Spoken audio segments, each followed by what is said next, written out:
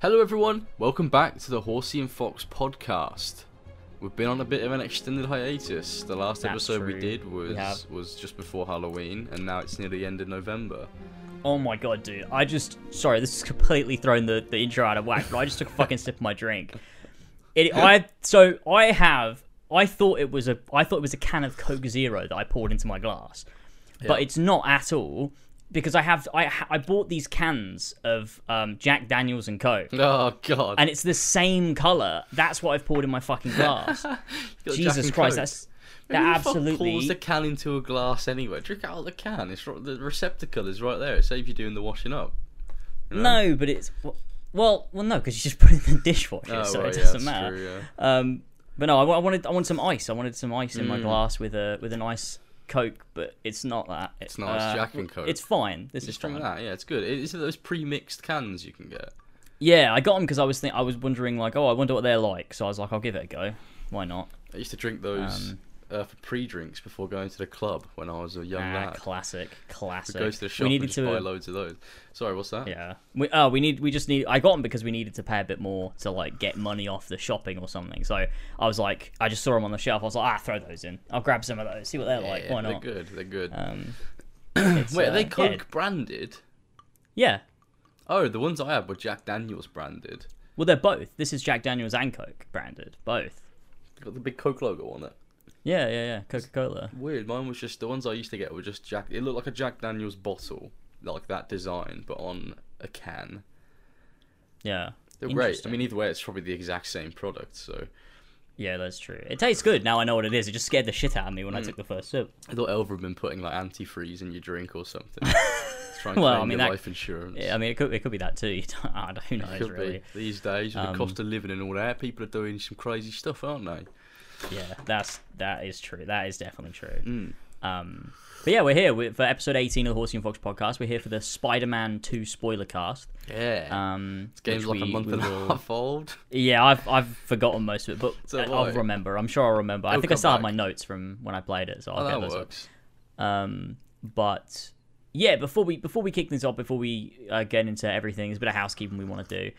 Which, first of all, I wanted to say the last episode of the year will probably be the next episode. So we wanted it to be a Christmas episode. So send us in your Christmas stories or dreams or whatever. Or creepypastas. Or Christmas themed creepypastas. Who knows, really? This time I will make sure I go into the helpful review section of the comments. So I don't miss out on those. I'm sorry for that, guys. We missed all of your fucking spooky Halloween comments because they went for some reason into the held for review section of the comments instead of actually being commented, which is helpful. It is helpful. I didn't think to look for some reason. No, I mean, it doesn't make any... I never check that section, ever. I don't think anyone does. I do sometimes, which is weird that I didn't check it for this. There are some funny things in there sometimes. But... I do sometimes check it. Mostly it's like spam and shit, or people getting really angry. But I think there's one of mine, this is unrelated, but one of mine in the spam filter is a big thread on one of my Odyssey videos where people keep replying to it, but they all keep going into the spam filter. So there's like hundreds and hundreds backlogged of comments that just don't show up because I don't know, they keep getting caught the spam for some reason by YouTube, which makes sense. Because YouTube's like, that's fucking bullshit. Yeah. No one wants to read that shit. That's true. I definitely don't. People writing essays in the comments of an already very long video about their opinions of Assassin's Creed Odyssey, and it's 2023. What are we doing? Get over it. That is true. But that's the request. Give us some Christmas-related stories, dreams, whatever. I'll make sure to check. Yeah, and we'll put them in the next episode. What was your favourite gift you got as a child? Yeah, what was your favourite gift as a child? Your favourite Christmas? Your favourite Christmas mishap? Yeah, we can talk about some, maybe, if we have any to spring to mind. If we have anyone left that wants to watch the podcast. Yeah, that's true too. That's also true. But that'll be good. It would be. That'll be a good time. I love Christmas. We love Christmas over here. We definitely do, and it's nice to have the crew. I mean, I've got the tree up already, because I was working on my Christmas video, which is a bit of an update, just to let you know that's what I'm doing. I'm working on a Christmas video, so if anybody's wondering, oh bloody, where's Lasers gone? What's he doing? That's what I'm doing. That's the next video that'll be out this year. Thank God there's no advent calendar this year. Which would be nice. Thank fuck. Because that was hell, to be honest with you. So God. That is good. That is good. But that's what I'm working on. That'll be out probably. Ideally, I want to get out on the 1st of December. Tomorrow. And now, tomorrow. I need to render it overnight and then get it up. But it might not, and it might go out on the 2nd or something. I don't know. I don't know when this podcast's going out, to be honest with you. True. This is like it's gonna be a weird time. People are gonna be like, "Well, it's already out. What are you on about?" Yeah, I genuinely have no fucking idea when I'm putting this out. Maybe it'll be when I'm back from Ireland, because I'm going to Ireland. It'll go out whenever. We'll figure it out. Unless you want me to do it, send me all the assets. No, it would still be quicker if I do it. I think probably. True, 100%. 100%. What's that? Hang on a minute. What the fuck was that? The fuck is this podcast right now? Elva's locked herself out. Hang on a minute. I need to go. No, that's okay. I need to go. Let her in. I'll keep it going. Do your update about the Sonic Frontiers. Video. Yeah. I'll tell people about it. All right. I'll be back in a sec. This has been quite a turbulent beginning of the podcast, but yeah, I thought I'd get this out the way before we start talking about Spider-Man 2. My Sonic Frontiers video. I finished the original script, which is about 35,000 words long. Well, I finished writing that ages ago, but I finished editing that section. It's about 3 hours long. And I was like, well, I want to talk about the post-launch updates, because the game got 3 updates after the game came out. That add a lot of content to the game, and the final one is a story DLC. So I was like, well, I kind of want to go in depth about all this stuff, because if I don't, Sonic fans are going to be like lambasting me if the video hits the algorithm. So I was like, fuck it, I'm going to talk about the updates. The update section of the video ends up being at 20,000 words long somehow. I don't know how that happened, which adds an extra 2 hours. Oh, you're right, hello. I was just telling them about the predicament with my Sonic video right now, because the original script, or the initial base game section is done. The 3 hours is done, and that was what the video was supposed to be. But obviously, I wanted to talk about the post-launch updates, and I was like, I kind of want to go in depth with this, because I don't really want to write a half-hour section at the end. And obviously, with one of them being a story DLC, it's like, that's a lot of shit.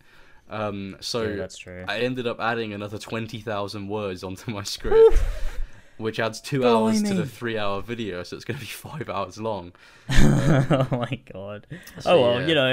Big videos attract people. They so do. And Sonic it's like, how is anyone going to be able to resist? Exactly. Yeah. They're going to see a 5 hour Sonic Frontiers video. And they'll be like, no one cares about this game anymore, but this guy does. I have to click on it. Yeah. Yeah. Oh man. The crazy thing is, most of the comments are going to be people that have not watched the video and just like mad at like the first 5 minutes or something. Mad at the title. Yeah. Like the title is Sonic Frontiers was almost great. So half the comments are going to be, what do you mean almost? I thought it was great. I had a really good time playing it in my 200-hour stint playing it. It was a very good time. Oh my god. Fuck.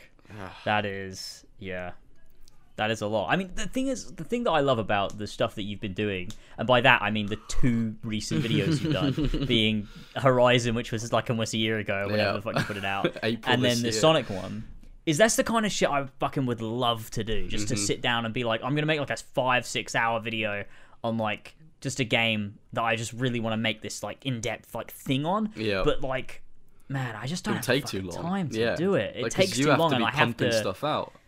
Yeah, it's like I'm already pushing it a bit with the type of stuff I make now. That I'm like, trying to balance it, because obviously you can't go full in like quantity, because then you're going to lose everyone. Everyone's going to like tune out. Yeah. But you can't go. But like also like for me, I can't, at least at the stage I can't go full quality. Because, I mean, I think my videos are good, but I can't go, like, down the route of I'm just going to spend 6 to 12 months working on a single video, because I will lose my house. So it's like, I got to balance it. Oh, God. Yeah. No, that must be tough, to be fair, having to compromise like that. Yeah, it is a bit. But at least I can still make, stuff that I want. I made a 5-hour video on Assassin's Creed 1, which was great. Yeah, that'll work. That'll do. Yeah, I mean, I'm pretty happy. I think this year, to be honest with you, is, and I'm sure we'll do more like reflection on this year next episode. But I think this year's been a really good year in terms of like content and stuff and consistency and everything, for me at least. Which is, it's been nice. overall. Yeah. Which is good. But been a good year. Next episode we'll do a bit more of that. Talk about how the year's been and stuff. Yeah, for sure. I mean, it'll be that sort of wrap up episode. Yeah. Shame we couldn't get to 20. So we're gonna end the year on 19. I mean, we could easily do like a 5-minute episode. And be like, it's episode 19. We could do. We could do one of those ones, like one of the Og Pods, where they just like it's like 5 minutes of Lewis talking to some random fucking guy. Yoimitsu, that's who it normally was. Who's not Simon. Oh yeah, do you remember that section on the Og Pod where he calls Simon up on the phone and Simon pretends that he's not Simon? For some reason. Yeah, that's a classic. That's a classic. They also they used to have those segments, and they do it for one episode. Like the episode before, they come up with all the segments, and then the next episode they do them all, and then never do it ever again. Like Into the Mind of Woman and yeah. Love is Virian's like film a butterfly. Reviews. Yeah. This is Virian's film reviews.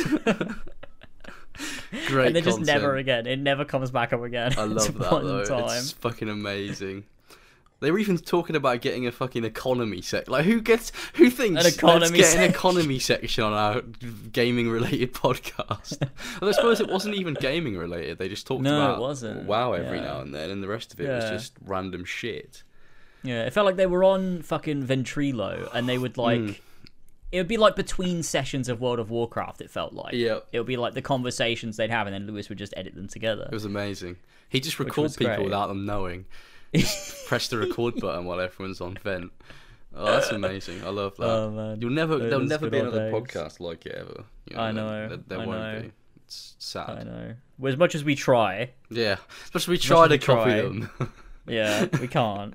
It's okay. We're the Horsey and Fox. We're something completely different. We've carved out our own niche in this small part of YouTube. Yeah, very small part of YouTube. And it's also interesting listening to the early dog pods because sometimes they talk about their viewership, and they have like 500 listeners or something. Yeah, and it's like that's crazy. That's good. We have more listeners than they had. Oh shit! At the beginning, because that's crazy. Like we get like 500 to 1,000 on like combined podcast services. Then we get that's true. Yeah. 800 to sort of 1,200 views on YouTube. Yeah. We're bigger than the Yog Pod. Bigger than the Yog Pod. Yeah. If only we were in 2009, then that would be great. True. Really good. Then this podcast would be ahead of its time.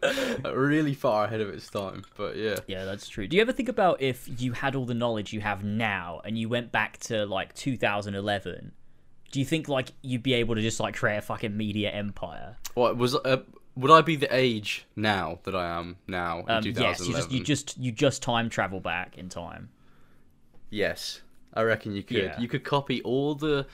Okay, no, I don't mean like copy. Oh, yeah, obviously that would probably work. But yeah, you could just do like the most popular Minecraft series, but just do it you instead.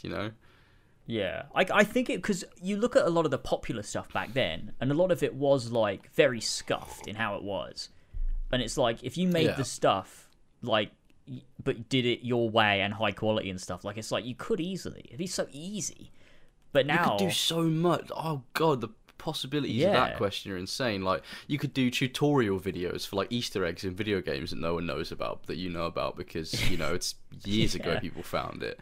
That'd be insane. That's true. I see. When I asked a question, what I meant more so was the knowledge you have of how to produce a video. No, I wouldn't fucking. Why would I use that? Not like your memory of like Shadow of Israfel and then making it yourself before they do it. Do that. I'd have no friends, so I wouldn't be able to do that anyway. Because I assume that's true. Well, if I went back in time, you'd have to make friends. You'd have to, yeah, true. You wouldn't be able to make friends with your current friends because they'd all be like 10, or for me at least.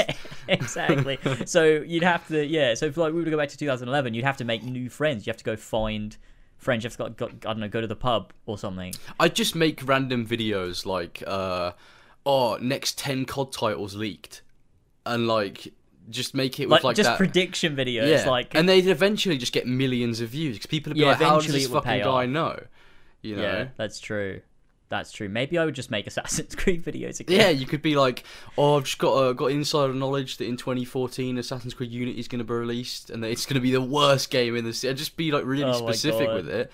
And could you imagine that if you went back in time and you were in like 2011 and you were like telling everyone about Assassin's Creed 3, you got every single thing right. Ubisoft would be like, what the fuck How have you done that? A fucking strike team to your house.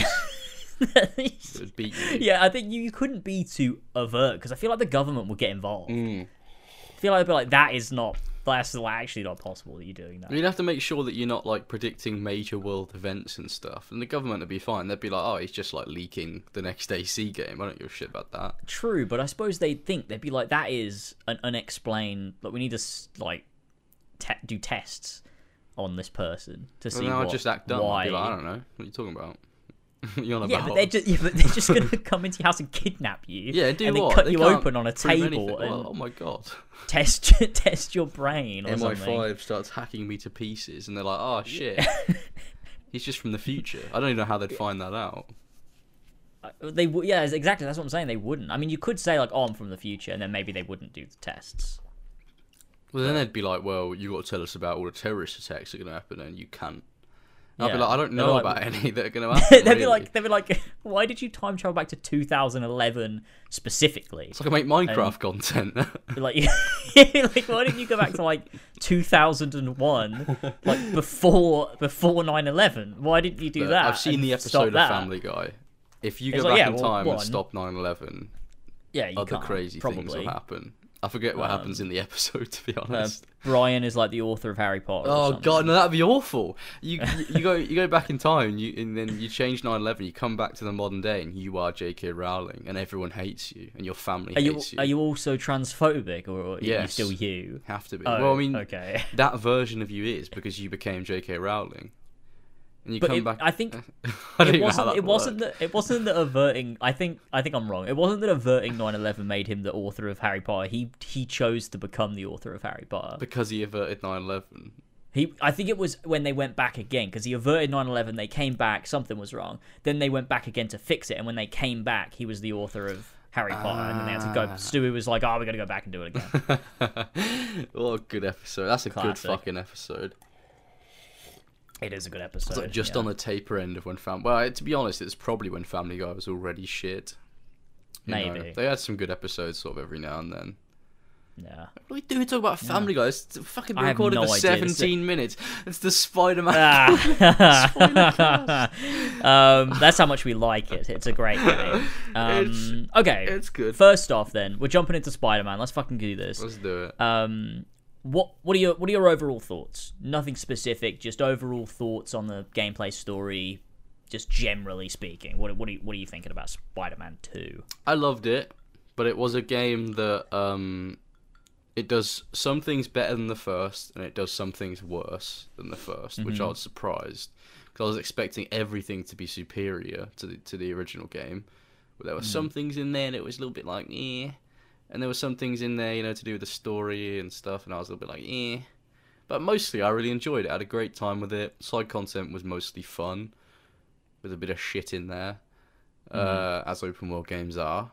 Traversal's 100% better than the first game. Oh yeah. There's no debate about that. It just is objectively better. But yeah, there's some things we can get into that'll probably jog my memory a little bit, where I'm like, yeah, that was kind of shit. And that was great. Like, there were some great moments in there, and it was a fun game. It was by no means a bad game. It was great. That's what I think about it. I really liked it. It was great. Yeah. I generally agree. I generally think it was great. Wasn't one of the greatest games I've ever played, and I do think it's the weakest Insomniac Spider-Man game out of the 3 that they've done. But it wasn't at all like a God of War Ragnarok, where it's just like a, war crime. It was,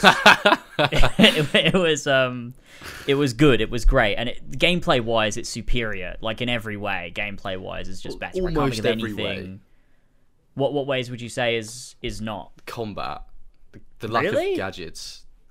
Yeah, maybe. You have that cool gadget wheel in the first game with like all these different things you can do, and like you can use them in stealth, and you can use them in different ways outside of stealth. It's replaced that with 4 gadgets for the entire game, and only one of them can be used outside of stealth. In stealth. Yeah, I agree. I talked about this a little bit in my video. I think there's a trade-off there. Is that the game is way better balanced now. Like, to beat the game and to be good at it when you're on the harder difficulties and stuff, you have to be good at the game. You have to be good at the combat. Yeah. Whereas in Spider-Man 1, because there were so many gadgets, there were tons that could just cheese it. There were tons that you could, you could just you could just throw enemies off the edge. Most of them would just stick enemies dead to a wall straight away, or would stun enemies too aggressively. Miles really worked, fixed that, but it did it in a way that, again, you've only got 4 gadgets in Miles. Yeah, I wanted all 8 or 9 of them that were in the first. I was looking forward to that. It was a whole sort of skill ceiling to the combat in the first game, with quick switching between gadgets in between combos and stuff. And I think what they probably should have done was, instead of just removing all of them, you should have tried to balance gadgets in a way where you can't cheese it, so that you still have the creativity of I have 8, 9 gadgets that I can switch between, and they all do different things. Just you don't have ones where the fucking air blast was stupid in Spider-Man 1. Swap that for something else. Spider-Man 2 with the fucking thing that shoots out the gravity laser things that shoot people in the air. That same thing is in the game. Wait, what do you mean? You know in Spider-Man 2, the gadget that it shoots out this little drone, and then then that drone shoots people that boost them in the air. God, I don't even remember the game that well. I mean, that's in Spider-Man 2. That is... It's pretty much I think the same I do thing. remember it. Yeah, but I'm talking about not the grav boost, the grav lift thing from Spider-Man 1. I mean the concussion blast that would just send people flying. So is that not also in Spider-Man 2 as well? Nah, not the. Well, you have if you upgrade the web zippy thing, it does send them flying backwards. That is true. Yeah. It's difficult. I think Spider-Man 1 had a greater amount of creativity, and there's a sandbox element to it where you can really do a bunch of crazy stuff, but at the expense of the combat being difficult, because you could make it super easy. Yeah, you could just stand still and just activate gadgets, and then the combat encounter was over. Yeah, in Spider-Man 1, if you shoot the grav lift at a group, they all float in the air, and then just as they hit the ground, if you shoot a web bomb, it'll stick them all to the ground. You can take 12 guys in one hit. Oh shit, and I didn't even do that shit. That's insane. That's insane that you can do that. I missed the web bomb as well. So it's... And the impact webs. I mean, I guess the impact webs are kind of still in it, with the ricochet web in Spider-Man 2, but it's it's not the same... You know, yeah, or that web that you can use in stealth, the mine that the zip, the zip, yeah, I know what you mean. Yeah, it when someone walks by it, they'd get attached to the wall. Yeah, where's that? I missed it.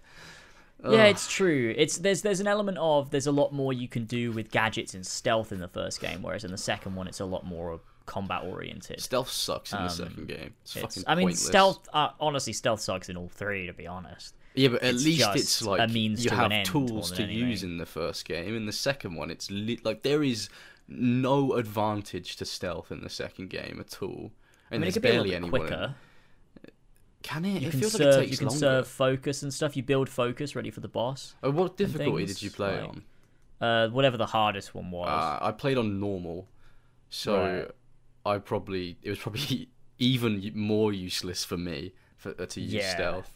I wish I would have played it on Ultimate. I'll probably, once New Game Plus comes out, I'll probably go back and play it again. Yeah, well, Ultimate, you have to beat the game to unlock it. So the highest, I think it was Spectacular, was what I had to play it on. Okay, yeah. Which is a bit of a shame, but it was really good. I really liked how difficult it could be. Some of the bosses, the Mr. Negative fight you do as Miles. The first when you're kidnapped by Kraven. But there is only one, actually, isn't there? Yeah, it's when you've been kidnapped and you go into that arena. That boss was sick on Spectacular. So was the one against Peter as well. That was really good as well. Oh, that was hard. And I was playing on normal, and that was hard. Yeah, it was good. It was good. I liked that there was a lot of bosses. Oh, one of the best ones I think was the boss fight against Lizard that you do. Oh, that was so good. It was so fucking good. That was really good. I died numerous times, and I was same. just coming back and learning the patterns. It was great fun. The bosses were standout in Spider-Man 2, definitely. Yeah, they were very good for sure. But yeah, we're getting ahead of ourselves a little bit. That is true. Overall story, I suppose. Do you want to talk about that? Moments that stood out for us, or towards the beginning of the game, or trying to think the best way to tackle this, because there's a lot of things that happen. Okay, let's do it. Let's group together particular things. Let's talk about generally first Peter's story and arc and his sort of journey isolated? Like, what do you think about Pete? Like, what did you think about Peter's character journey, like with the symbiote, with his relationship to Harry and MJ and Miles, and like just for that character? I thought it was a really fun symbiote story. You know, it's by no means treading new ground. It was it was pretty much what I expected. You know, he's chilling, doing normal Spider-Man stuff. You know, we obviously knew that Harry had the symbiote from the post-credit scene of the first game, so we've known that for years. And I knew that was obviously going to play a factor into it. Harry shows up, he's chilling. You know, he gets the symbiote, starts becoming a bit of a bastard. It was pretty much what I expected to happen, but I enjoyed it. It was good fun, like especially, you know, when he gets the symbiote and there's that slow sort of decline from, you know, being a nice guy and then feeling overconfident and, you know, like this suit is amazing, and then it just gets to him and he's just being a prick all the time to everyone. Like especially how his relationship with Miles sort of devolves a little bit while he's wearing the symbiote. It's like that period of the game where Peter doesn't speak to Miles for like a good few hours of the game, and Miles is feeling very dejected. I thought that was really cool because it's like, you know, Miles is the person that keeps Peter on track almost, and he sort of lost touch with that to pursue the symbiote more. And you can really see that Miles is hurt by it and that he doesn't understand what's happening to Peter at all. I also liked that Miles was almost like the moral character in the story as well. Like he was this sort of moral compass. And once Peter gets the symbiote, the player sort of attaches themselves to Miles. Like, oh, this is the Spider-Man now. Like, you know, Peter's gone AWOL. I quite like that, you know, aspect of the story. Yeah, I think with regards to that, I like it, but I think there's almost...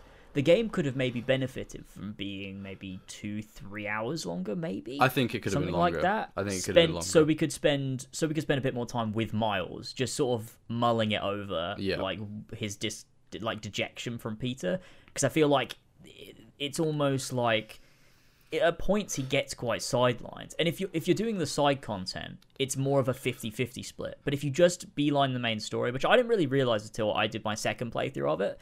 On the first playthrough, I did all the side content alongside the main story, so it just felt like a 50-50 split. They were both getting even screen time. Yeah. But when I replayed it and I just beelined the main story, I was like, oh, Miles is really not in this as much as I thought he was, because it was mainly side content that was Miles. Yeah, Miles gets like the lion's share of some different pieces of side content. Which I do think sucks a little bit. It feels a bit almost like, I don't know, it was like rather than it being a Miles and Peter story, it was a Peter story where Miles is also a protagonist having an arc. That's what I was expecting from this game. You know, I knew it was a Peter game. You know, it's Miles had his game, which was great, and it's amazing that Miles is in the second one.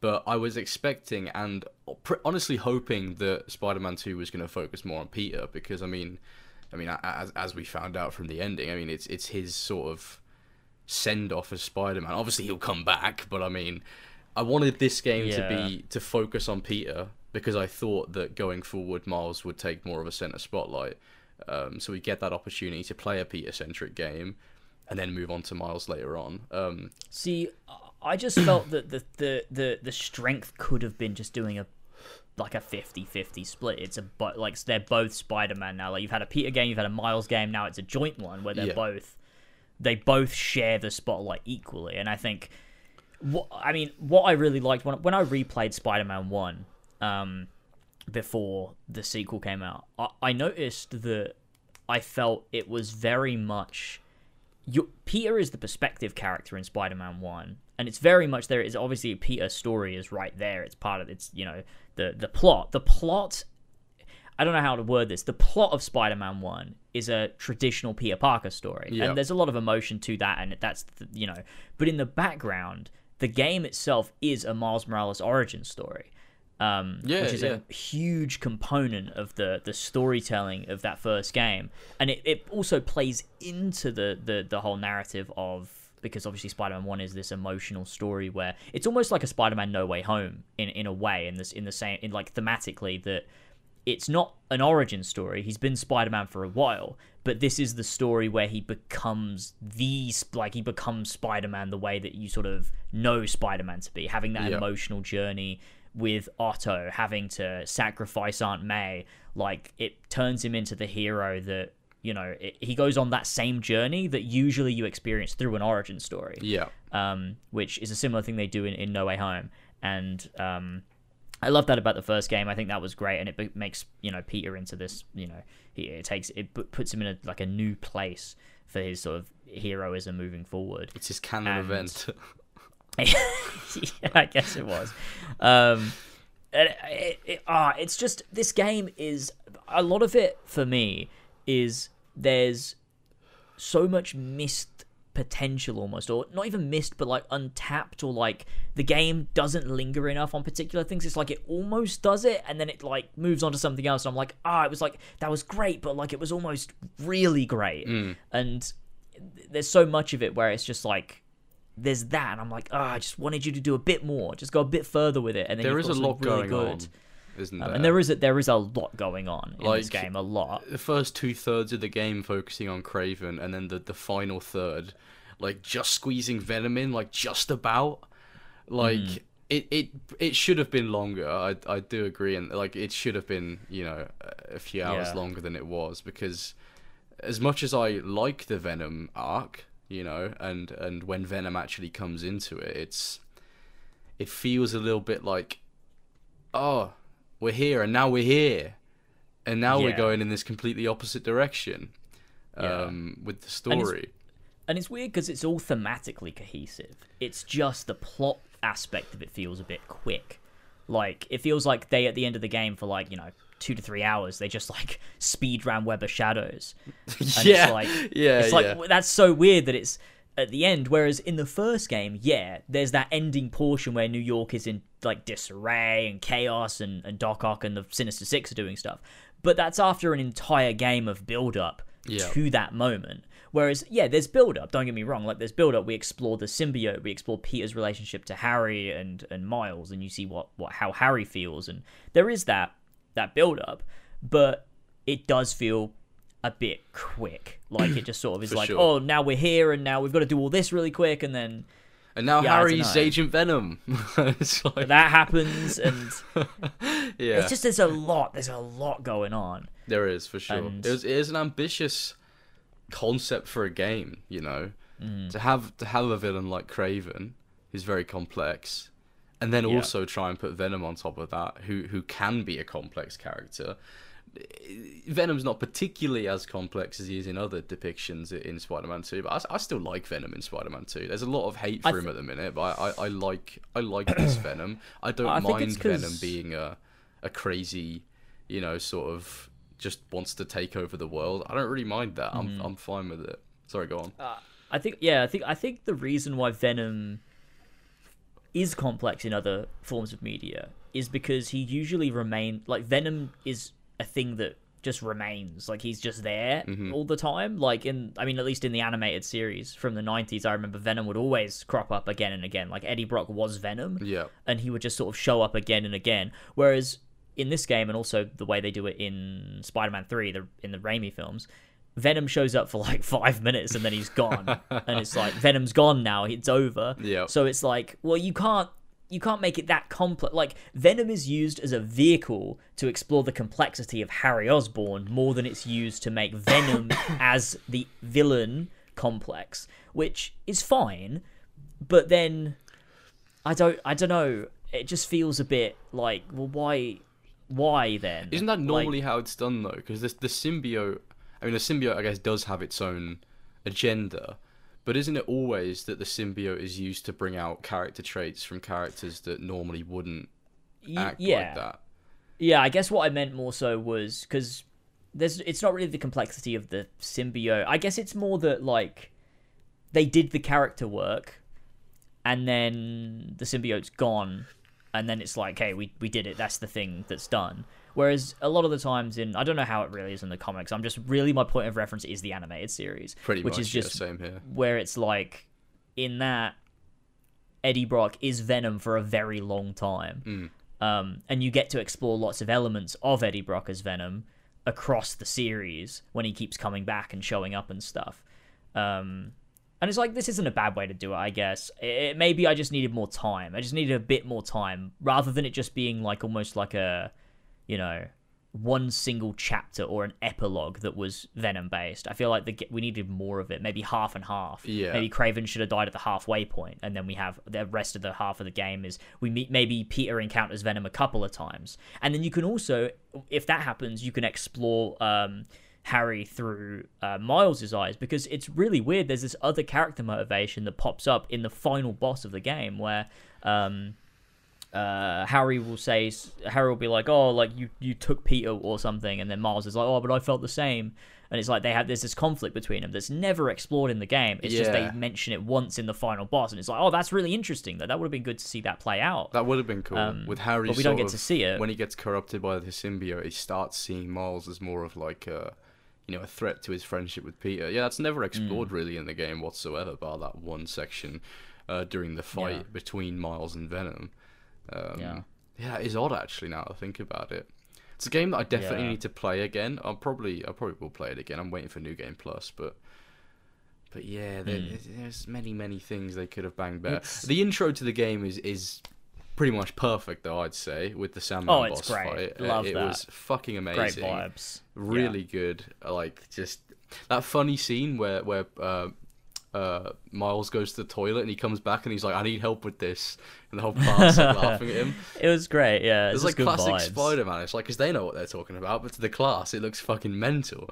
It was such. It was just so, and like that moment where you get to play as Peter for the first time was like, I'm back. Like, this is amazing. Like, it's been like 5 years since I last played as Peter in a mainline Spider-Man game. Like, this feels so good. I was so excited. It was very cool. I mean, for me, it's weird because for me, there's something like Miles that I connect with almost more. Which, like Miles Morales, that game is my favorite of like the Spider-Man games. I love that one so much. It is very, very good. Yeah, it's amazing. And so for me, it was like it was obviously awesome to play as Peter, but when it switched to Miles, there was this like, this is like this is my shit. That's like, and then he calls up his mom and stuff, and he's like talking to Genki, and you got the fucking sick music. It's just that, to me, I just fucking love that. I love Miles so much, which is why I'm maybe a bit more disappointed by this game, is because Miles is a little bit sidelined, and it felt like that's a bit of a shame. And I think that his arc was my favorite in the game, the journey that he goes on. I think. Yeah, it's very cool coming to terms with Martin Lee and what he did and stuff like that. That whole arc. I mean, there's so much to go into there. Sorry, you carry on with your point. Yeah, it was great. I mean, to talk about Miles, I've got, where are my notes? Here they are. So yeah, so I think it was a little bit sidelined, but like Miles and how I really, really like that his arc mirrors Peter without it being a symbiote story. It's like you don't need the symbiote to go down at this negative path that like fuels you for the wrong reasons. And I think that was really good how they mirrored each other. But Miles is able to sort of save himself from, that way of thinking, whereas Peter has to be saved by Miles. Like there's this element of like Miles within himself finds the strength to come out and sort of rise above it, and then uses that to save Peter from himself when he's in the symbiote. It's almost like, in a way, Miles is becoming the Spider-Man that Peter always should have been. He doesn't have that weakness to let himself be overcome by that feeling, whereas Peter obviously succumbed to the symbiote very quickly. The whole story, like, I'm really glad they brought Martin Lee back, because I love his story in Spider-Man 2 is amazing, like with Miles wanting to kill him, obviously, because I mean, that he killed Jefferson, so it's like I never even thought about it. Like, I never even thought to myself, oh, they've never seen each other before. Like, I've never, like, and as soon as he came out of the raft and Miles saw him, I was like, oh, of course that's what you're going to do with the story. That makes so much sense. But I never even thought about it as an avenue to go down. So I'm super glad they did that. It's really good. Like, one scene in particular I love is when, Miles and, what's his name? Martin Lee are they're in like that negative space trying to find a way to get the symbiote off Peter because it's like about to take him over again. And they have that moment where Mr. Negative is about to just give all of his power into the weird, what is it, like the weird orb thing, blob thing. Yeah. And like Miles takes his mask off and they finally get to look each other face to face, and he's like, I'm not gonna forgive you, but I can't carry around this hate anymore with me. Let's make this right. So good. It's such a good scene. Like, it's just amazing. It's so fun. And the fact that moment happens as well at City Hall where he killed Miles' dad. I didn't even think about that. Yeah. So good. It's so good. Like, that's really the thing good with this game, is it's not the concept or any of that stuff that is flawed. It's like the game they were making, the story they were telling and everything is so fucking good. My main issue is just sometimes they don't execute it perfectly, or like sometimes the pacing's a bit wonky or whatever. Like, for sure. Those are the issues more than anything else. The ideas and the stuff they explore is so strong. And I think, you know, there's a lot they do there to explore sort of Miles's grief and sort of, you know, this Miles working through everything. Because the biggest thing in this universe for Spider-Man is that it's like this. There's like this mirror or like opposites between Peter and Miles. Is that Peter became Spider-Man, and when he got those powers, had to learn how to be a hero. Whereas for Miles, like, he is a hero before he even gets bitten. Yeah. And then he has to learn how to be Spider-Man. Mm-hmm. So it's like this opposite. And I like that they play into that, you know, Miles is the one that's is morally stronger than Peter is. Yeah. Even though Peter is more experienced and a better fighter and all of those things. Yeah. And so I think that is very cool. And I think that Miles just had a really strong arc that could have had a bit more time to it, but it could have, regardless of that, I loved. I liked it a lot too. I'm happy with the arcs of both characters. Like, that wasn't even really what I had an issue with at all. I was happy with. I was mostly happy with the story, to be honest. Again, it was just certain things being a little bit too quick. The pacing of the game, it could have been longer, should have been longer. Given a little bit more time to brew on certain events instead of going from one thing straight to the next. But overall, it was executed pretty well. Yeah, I think as well, like, you know, Kraven as a character, I think replaying it as well, I think I noticed more little bits here and there with Kraven and the way that he's sort of used in the story. I've got, hang on, where are my notes on Kraven? Let me fucking find it. Because of his mirroring between, like, Kraven and Harry, and the fact that they both have an illness that's going to kill them. And you've got this, you know, there is this very clear parallel that is drawn between them, but the difference is that Kraven is fighting so hard to die, whereas Harry, the reason he beats Kraven in the end is because he's fighting so hard to live. And so he has this, there is this like moral center to Harry that's so strong, even stronger than Peter in a lot of ways. Yeah. That he wants so badly to do the right thing, but he's not able to. Like, he's you know, he you know, being with the symbiote and having the illness and having to rely on that, and you know, so when he finally does become Venom after everything that happens, like, it just sort of makes a lot of sense, and I like that aspect too, and I like the way that they did then deal with Kraven in the end, I think, which was I liked Kraven. Which was good. He was very cool. I don't know who plays him, but they did a great job. It's the guy. Shit, it's the guy who plays It's someone relevant. It's someone I know. Hang on, let me find it. Kraven. Was he in other games? Yeah, he's been in other games and things. The fuck is he? What's his fucking name? Yeah, Spider-Man 2. What the fuck? This isn't fucking Spider-Man 2. What the fuck am I looking at? Are you on IMDb? Jim Peary, is this him? I have no idea who that is. Oh, yeah. He was, okay, so, fuck. He was, I don't know if you remember this character. Birgir from God of War Ragnarok? Birgir. Do you remember? Fuck no, I don't remember. Do you remember Birgir? Birgir? Who is he? He was the guy who randomly gets a super epic death scene for no reason in Vanaheim. Just I don't even remember this fucking for bloke. no reason. Was he one of the sacrifice scene? Was he like working with? He's working with Freya's brother. Yeah. What? Freyr. See the guy with the big sword? Yeah. Yeah, I remember him now. Yeah, that's him. He was he was also Boozer from Days Gone. Fucking Boozer! I love Boozer. And Angelo Bronte from Red Dead 2. Angelo Bronte. I don't remember that name, but I do not remember their face. Oh, he was also Noctis's dad. Oh my god, Noctis's fucking dad. He's in loads of shit. But yeah, he did a great job as Kraven. I liked Kraven a lot. Yeah, every scene that Kraven was in, he sort of commanded all the presence in that scene. Yeah, I liked him. I liked. He wasn't just a villain that was like, oh, I got to New York and fucking killed a Spider-Man. At the beginning of the game, he didn't even care about Peter or Miles. He was after all the other villains. Because you get that scene at the beginning where the guy brings up this tablet and he's like, New York, and he's like, oh my god, new hunting ground. And it's like, I don't even think Spider-Man's on there, like on that screen. I think he is. Oh shit, is he? But he doesn't give a shit about Spider-Man at Both first. That's what I'm trying to say. Yeah, he's not specifically going after Spider-Man. He's just tracking down all these villains and seeing if they will be the one to take him down. It's when he then encounters both Spider-Men that he's like, oh, interesting. Well, I mean, he encounters Peter, right?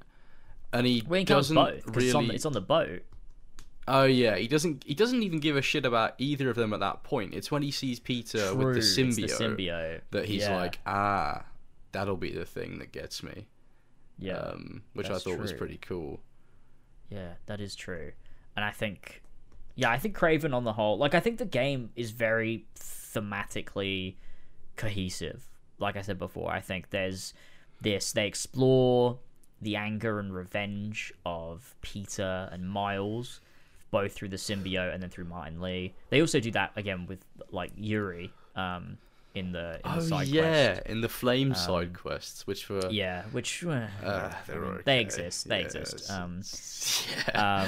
But they still do it. It's still there. It's still a thing that they try to do. Yeah. The biggest thing though is this idea of second chances to be able to overcome a particular internal struggle, and that makes you stronger for engaging with the problems that you might face within yourself. So you've got they talk about it when you're in the mind thing, when you're trying to get Peter's symbiote's fucked or whatever, and you're trying to get it off him with Martin Lee, and you're playing as Miles and you're in his mind or whatever. Yeah. You go through the raft, and there's this bit where he talks about the people in here and they're just gonna get out again, and there's this idea of is it they don't go deep into it, but there is almost this element of is it right what they do? Is it right how they handle it? How do you give someone a second chance without also endangering people? And I think that's interesting, but it's also if heroes can get a second chance, right?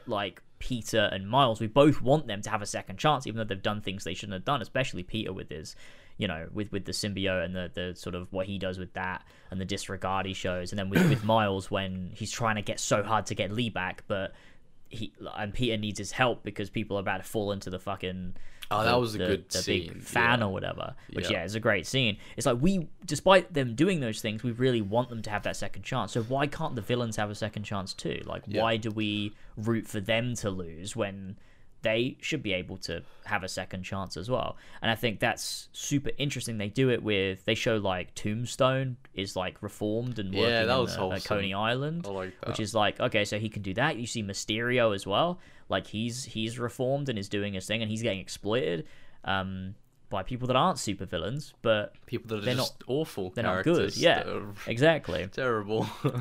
Yeah, and so get some fucking money off this dude. And so you've got those things, and on top of that you've got Peter wants to be able to focus and do his work at EMF. You've got MJ with her new podcast. You've got Harry, even Harry coming back to life is like the embodiment of that theme that everyone should get a second chance. Yeah. And based on Harry's actions and based on who Harry is, for him to die would have made no sense. Him coming back makes the most sense possible, especially the fact that it happens, Miles using his Venom power, which now also is like infused with Mr. Negative Energy or whatever. Yeah. Like the whole arc of second chances and using that power to then resurrect Harry to play into the theme, it's great. I think true, that is really strong, yeah. It's very, very good. And there's a lot of subtleties there and a lot of cool little elements and stuff. And yeah, I think that's overall very good. Yeah.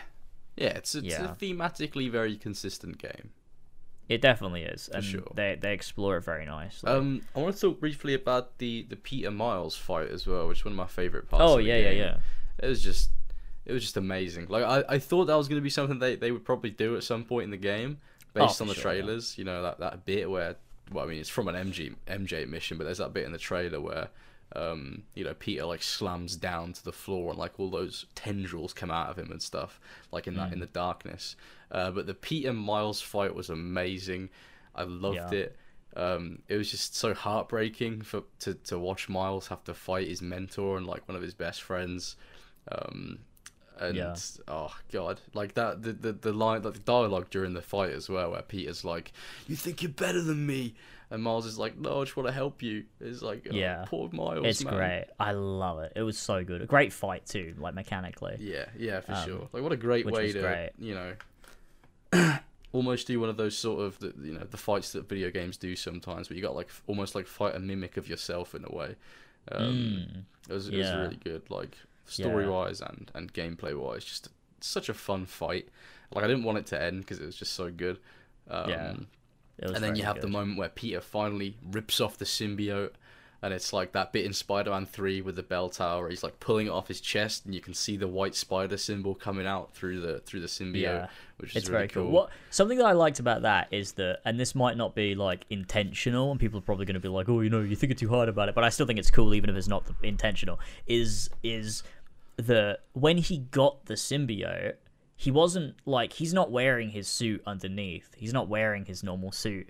So I like to think that the fact that when he takes the symbiote off, he is wearing the suit, is that at some point he subconsciously put the red and blue suit back on. That like, it was like the subconscious thing. He is wearing the suit, isn't he, when he gets it? He gets stabbed by Kraven. He dies. Oh, when he gets it, yeah, but later on he's not. Like, he doesn't have it. Like, you see him without it. Like, he's not got it on. Yeah. He uses the symbiote to put it like the bully Lowenthal get up.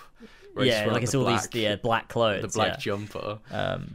Yeah, that's true. So, that's true, actually. He took that off, but I like to think that at some point he just subconsciously put that on. That could have been a scene they did. Like, imagine a scene where he's having this internal struggle and he doesn't know what to do, and he just dons the suit anyway. Like, they could have done something really interesting with that. Like, he has this moment where he's, like, thinking of Aunt May or something like that, and he puts the suit on, and then the symbiote takes over again. That could have been a really strong scene. Maybe. Like, I mean, I think I like that it's subtle. Maybe it's so subtle that they didn't need to do that. It's probably unintentional. It probably is. Yeah, they probably just thought like, well, he's got to have the suit. It looks cool. Yeah, imagine take he pulls it off and he's naked. Like, what? But to be fair, they had to make that choice at some point because true. In the comics and in the TV shows and animated and stuff, he is naked when he takes it off. Yeah. So I mean, that was obviously a decision that was made at some point. It didn't just go under the radar. Where like people who were making the game were like, oh, it's so what does he have when he's when he takes it off? Like, that was a conscious decision to have him wearing the suit. Yeah, so, and I think it's cool. I think it's good symbolically, and I really like that about it. Of course, like I mean, seeing the red and blue Spider-Man suit, emerge from the symbiote, it's like it's very symbolic of him prevailing over that, which is for sure super cool. Yeah, and I think as well, like symbolically, I mean, I've talked about this numerous times because I just love that everyone was fucking bullying me on stream because I was like saying I was reaching, but I fucking was right. Is that the fact that Miles is the one to save Peter, which was to me was always obvious that was going to happen, because there is this constant reoccurring motif they keep doing, like is in Spider-Man 1, you've got the scene where Aunt May is trapped in the burning building, and MJ, Miles, and Peter are all trying to save her. And it's the bit where everyone's safely out, but then the timber from the roof falls down and hits Peter, and he's sent flying down the building. Yeah. And he's unconscious, but he sends up this web line that wouldn't have reached anything. You see it go up, and it's about to fall down, like not hitting anything, and Miles leaps out and grabs it. Yeah. And he's the one to save Peter in this moment where he is unconscious and can't save himself and needs someone else to save him. Miles is the one to do that, and it happens again in Miles at the beginning when Rhino he's going to kill Peter. If Miles wasn't there, Rhino would have killed Peter. But that's when he unlocks his Venom abilities and like punches Rhino in the face and does the fight and saves moment. Peter. So the fact that it comes back around again when Peter is unable to save himself, he's like not aware of what he's doing really. He's like can't even see himself anymore, and Miles is the one to come and save him. Like it makes so much sense. It's so fucking beautiful. I love it. It's like a passing of the torch moment almost, where if it wasn't for Miles, there would be no Peter. So it's like it's so beautiful. It's so beautiful. I'm not against, like, there's a lot of discourse on the internet, of people going, Peter is Spider-Man, Miles is Miles Morales, this sucks, why is he going to be the main Spider-Man? But it makes the most sense for their character arcs in this universe for Miles to become the primary Spider-Man of the Insomniac universe, because it's been set up for like the last 5 years. Like it was bound to happen.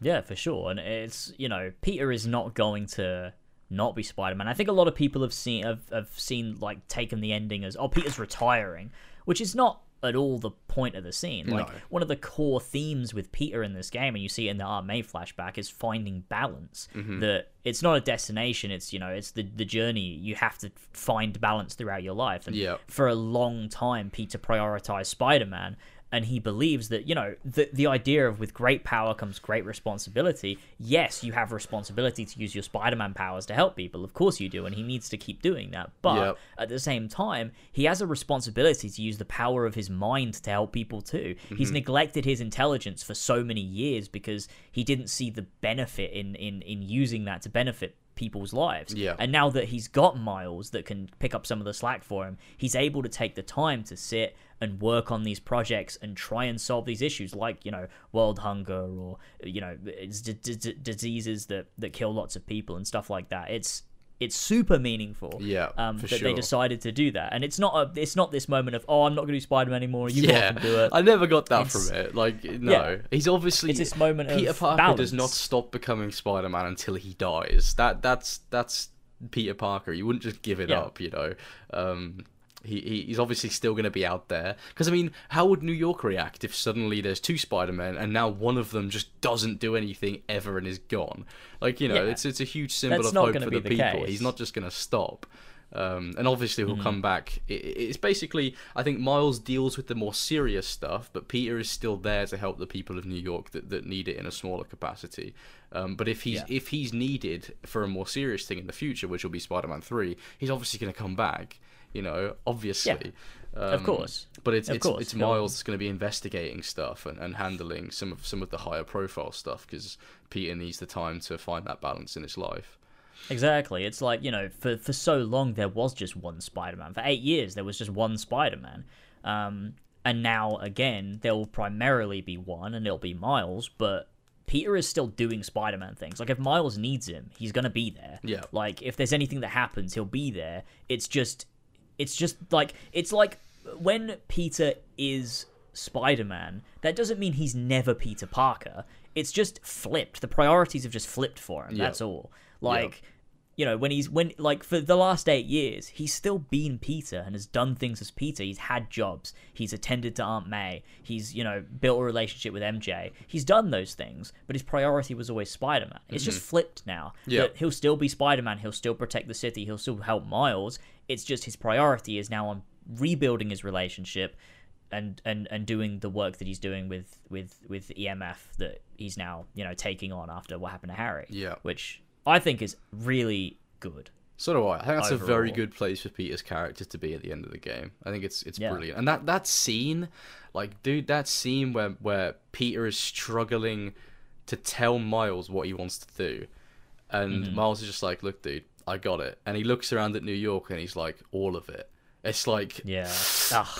What a good line that was. It's so good. Like, that had me tearing up. Like, that's the thing with these characters too. They're just so nicely written. Like, Miles is such a strong character. 100%, yeah. And I just love him. I love all the characters surrounding him. Like, one of my favorite characters is fucking Rio Morales. 100%. I love so Rio. Much. It's amazing.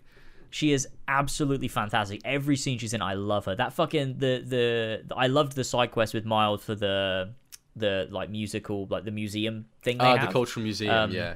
Yeah, where you the final scene where he goes up and they have a hug and they have like a little dance or whatever. Yeah, it's like that is so. And nice. she's like, I fucking love it. You know, maybe I should get a suit.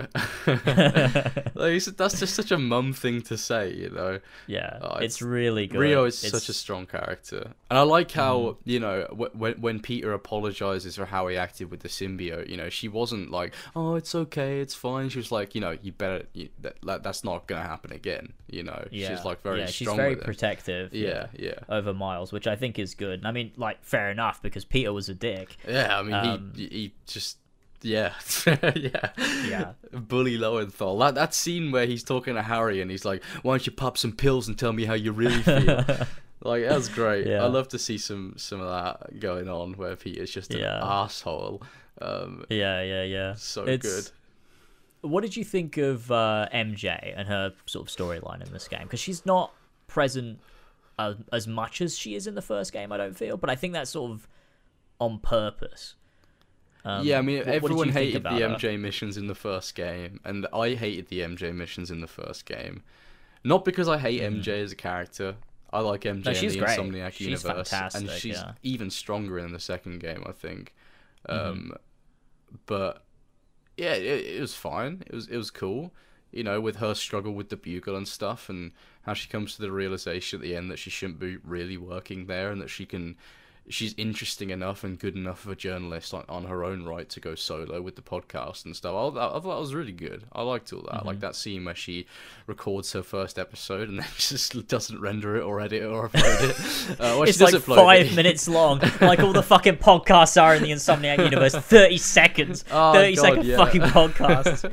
But I agree. Yeah, I thought it was cool, and I think it's good. Yeah, I liked her arc. It was fine. It wasn't anything groundbreaking, but it complemented. It went alongside Peter and Miles' arcs pretty well, I thought. Yeah, they all came to a pretty decent conclusion at the end of the game, and I thought MJ's was good. Yeah, for sure. Because you've also got this, like, obviously, like we said, this whole theme of this overcoming this sort of internal struggle is, for MJ, the internal struggle is the first game, by the end of it, she's accepted by Spider-Man, by Peter, like, into the Spider-Man world, in the sense that, okay, we're partners now. Yeah. But she is very much trying as hard as she can to live up to that. And she doesn't feel that she's, like, capable of it. And so she's sidelined for a lot of the game because she's out on this quest to, like, prove herself with the bugle, with writing these stories, like... She's not as present as she was in the first game, but especially in the DLC for the first game. Like, she is there all the time. She's literally, like, always available when Peter calls up to help him with stuff. But she's trying so hard to find, like, what her purpose is. And she's really struggling with it. And I like that. Like, she's not present for a reason, and I think that's quite good. And for her to then realize by the end, you know, that she doesn't need to work for the bugle, that actually, like, she is good enough, and that Peter does respect her immensely, and that, you know, she has so much worth, I think was just really, that was great. I loved that a lot. I think a lot of that, very good. Those themes come out during the Scream fight as well, which I thought was a really good fight. Like, you know, with the dialogue in that fight where... Because obviously the symbiote takes your feelings and, like, amps them up by, like, 100 times. So the stuff that Scream is saying to Spider-Man is stuff that MJ feels, but she wouldn't necessarily put it like that. You know, when she's like, oh, you were never there for me. You know, I had to pick up the slack while you were out being Spider-Man, not caring about our life and stuff like that. That was a really good moment. Because it gives you an insight into how MJ feels. Because, I mean... It's not very often you really think about that when you're out, like, you know, punching goons in the face and stuff. You're not really thinking about how MJ feels about sort of not being Peter's priority, and that obviously took a toll on her over the years. And they just have this really nice moment, you know, when he saves her from the symbiote, where, you know, they agree that they'll find a balance when this is all over, and then they do, and it's just a nice resolution to that. Yeah, for sure. And I think as well, talking about MJ, the missions in this game are really cool. I think they're incredibly good fun. They were good. Like genuinely standouts. Like every time, like after that first one in New Jersey, in the zoo. After that, every time I took control of MJ again, I was like, oh, this is great. I was like pumped to play the mission because it was genuinely so fun. They give you all these gadgets and tools and stuff, and that's what the first game needed. MJ's like only ability in the first game is to throw distractables and then do one takedown. The stun gun, like particularly the final MJ mission where you're in that symbiote nest. And it's basically just a third-person shooter. I thought that was really cool. It's like, almost like a Resident Evil type situation. Like they did give me sort of, in a lot of ways, like RE4 vibes, in that like you're trying to get these headshots on the symbiote guys because it's way quicker to take them out if you shoot them in the head compared to the body. And then you got this boss thing that's like stomping around, and you're trying to lure it into these like barrels that you shoot and stuff. Yeah, that was cool. Which was really nice. But I think the standout for me was that the middle mission where Peter's asleep in the symbiote and it's like kind of causing havoc. That was fucking tremendous. It was amazing. Like running away from Peter, like he's fucking scary in that mission. It's like MJ's locked in here with this fucking alien goo that's trying to fucking kill her, and it's using Peter's voice. It's like, and it's so like good. When you enter that tunnel and you're just slowly walking around, and then you just like see it like jump from like wall to wall, or like you see the shadow of it while you're like shimmying down a thing. It's fucking amazing. Does such a good job to show to depict the symbiote from a perspective that isn't of like a Spider-Man. It's just a normal person, and how terrifying that would be to be locked in a dark space with that. Yeah, like it was really good. Like I like the horror aspects from that section for sure. It was so good. Yeah, and I think as well, I like that they use the Venom voice sparingly when it's on Peter. Yeah. In the like when it does come out, it's fucking terrifying. Like that in that segment where like Peter says MJ, but then Venom, like the Venom voice is like run, and it's fucking like holy shit. It's so good. It's crazy. Oh, I also like the moment where Peter's talking. This is off the MJ topic. It's when Peter's talking to Dr. Connors about the symbiote, and Dr. Connors is like, "We have to get it off you and destroy it." And Peter's like, "You want to destroy us?" And it's like the first time in the game that he uses us, and it's like, it's taken a hold of him. Sick. What the fuck? And then it's like, isn't it after that mission he gets the symbiote suit instead of the black suit? Yeah, where it changes. Yeah, that was a cool touch. Which looks as well. Awesome. It does. That look fucking sick. The second suit looks so good. I love that design. Yeah, it was so cool. Like I didn't even really notice at first until I got into a certain light, because I think when you first get it, it's nighttime, and I sort of stood next to a building and I was like, wait, that's changed. It looks all fucked up now. Yeah, it's because you can use that suit normally before, not normally, but you can use it before, but it's only when you click both sticks and do like the rage mode. Oh yeah. Then it looks like that, but after the Connors scene, it's just that all the time. Yeah, which is pretty fucking awesome. It's just like a nice subtle sort of change to show the symbiote tightening its grip on Peter, which I really liked.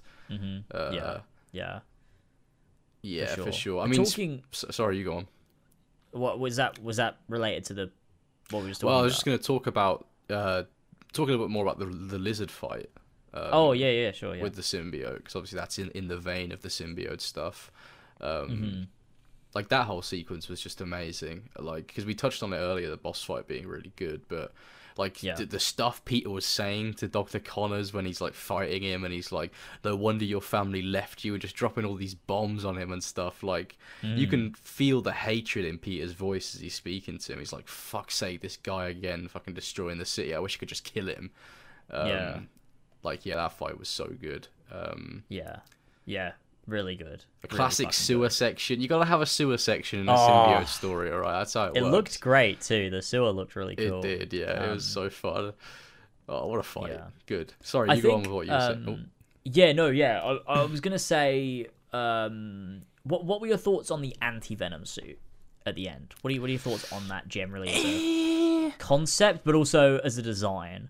I thought it was... At first, I thought it was really cool, and that's mainly because the way the story delivers it. You know, it's Miles and Mr. Negative saving Peter, and I was like, that's a really nice way of introducing Anti-Venom. Yeah, however, it feels triumphant in context, like the first time you go through it. Yeah, for sure, it does, and it was cool that I was like, okay, so this is how I can now canonically use the symbiote abilities in the story, and it's not with the original Black Suit. But I feel like it becomes too much of a crutch for Peter almost. And considering the last game, he had to develop the Anti-Ock suit to fight Doc Ock, which makes no fucking sense. It's stupid. Yeah. I hate that shit. I was kind of hoping for a final fight between Venom and Peter for it to be the red and blue suit. I mean, that's like, to me, it shows that Peter doesn't need outside help to defeat Venom. He can do it by himself, and he is strong enough to overcome it. But adding the Anti-Venom in there is sort of like, oh yeah, Peter couldn't have done it without the Anti-Venom.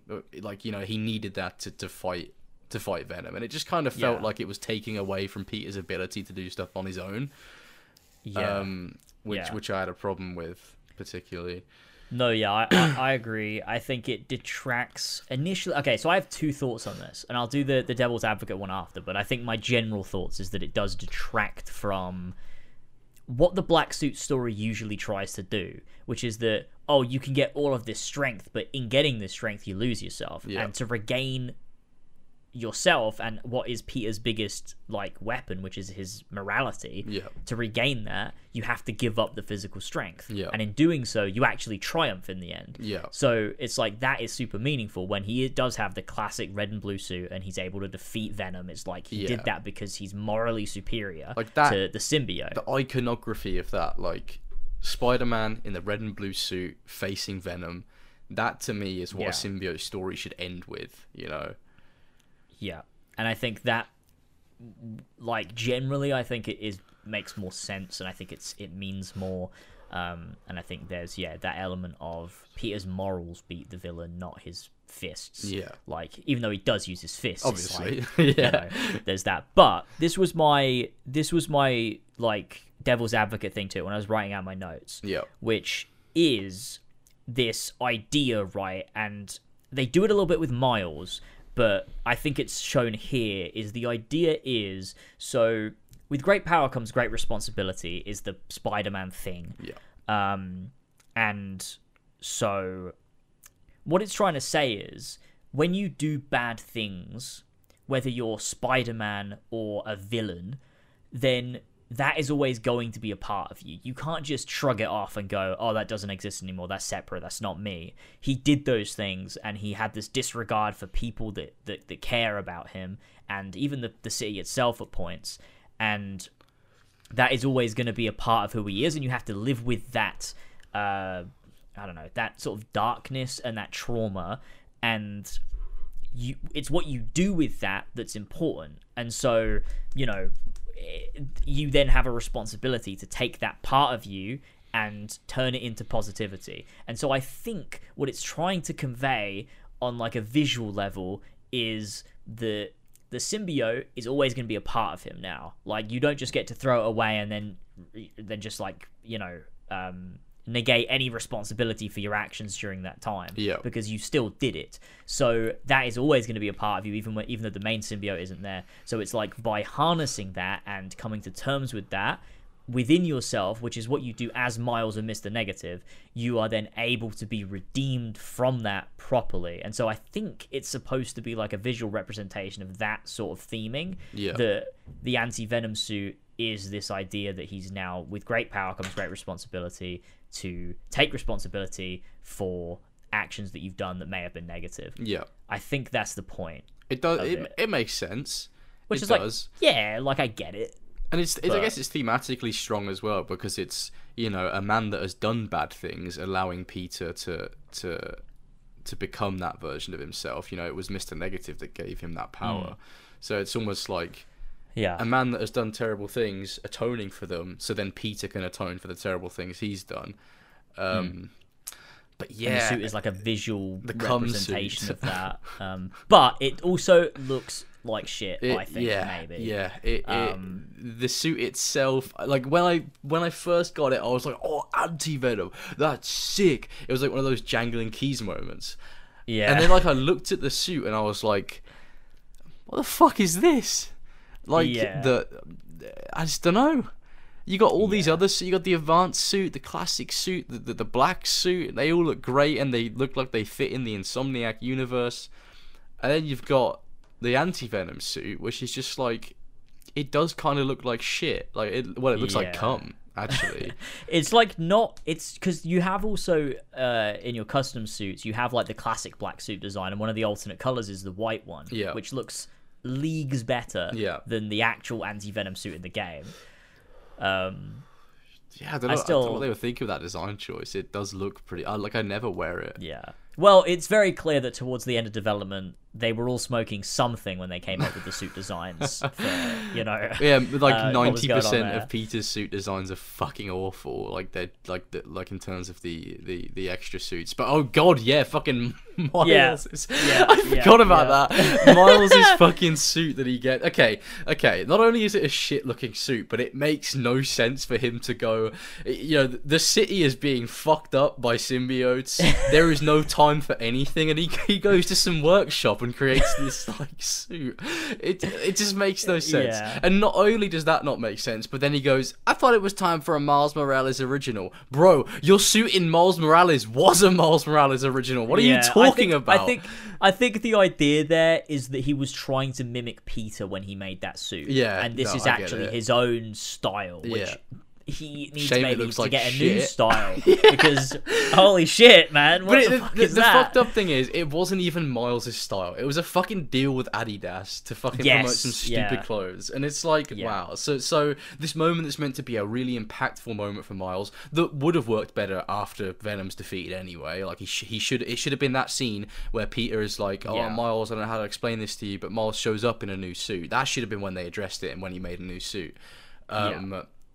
But yeah, the fact that it's just a fucking marketing deal between two companies is just, it's so soulless, and it really, really affects that scene just before the final showdown with Venom, which is like such a poignant part of the story, and to throw in this random curveball that takes me out of the game is just, fuck you for doing that. Fuck you, Insomniac. It's super weird. It's super weird that the game is like both simultaneously really, really good with its character work, and then also has these like soulless fucking moments where you're like, holy shit, why'd you do that? Like why? What caused you to do that? Jesus. And like it's just it's so weird. It's an odd mixed bag of a game in so many ways, and I think that's one of the parts of that is that it's like you look at the overall package and it's like, that's great. But there's these moments that make it seem messy as a whole. That's a shame.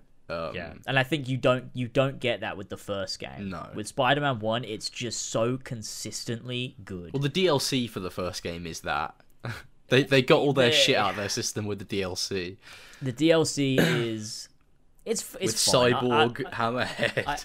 I like Cyborg Hammerhead. I'll defend Cyborg Hammerhead. It's fun. I like it. It's a good. It's also a great fight too. That's not the main problem with the DLC. Like, there's much worse aspects of the DLC that I remember. You should replay it. Yeah, I mean, I 100%ed it, but that was like January 2019 or something like that. It was a fucking long time. Maybe not January 2019, like January 2020, something like that. It was a long time ago. Yeah, well, it's I also remember it being bad, and then when I replayed it, because I made a video on it for Patreon, I was like, actually, I like a lot of it, actually. Well, I don't remember it being as bad as a lot of people said it was going to be when I played it. I was like, okay, no, there's stuff in here that I like, and there's stuff in here that I don't like. And I really don't like... What the fuck is that character in the side quests? The fucking stupid one that does the social media shit. Oh, Screwball. Yeah, fucking worst character ever. Hate her. Oh, yeah. Fucking hate her. Well, I think that's the point. I think you're supposed to hate her. Well, no, but she's all... Well, yeah. But it's also the kind of hate where you're like, I hate her so much that I don't care I'm supposed to. Yeah. I don't like that I hate her. It's not really a good, I'm supposed to hate this character, like where you're like, okay, I hate this character because they've done terrible things. I hate Screwball because she's annoying. That's why I hate her. Which is the point. You are supposed to.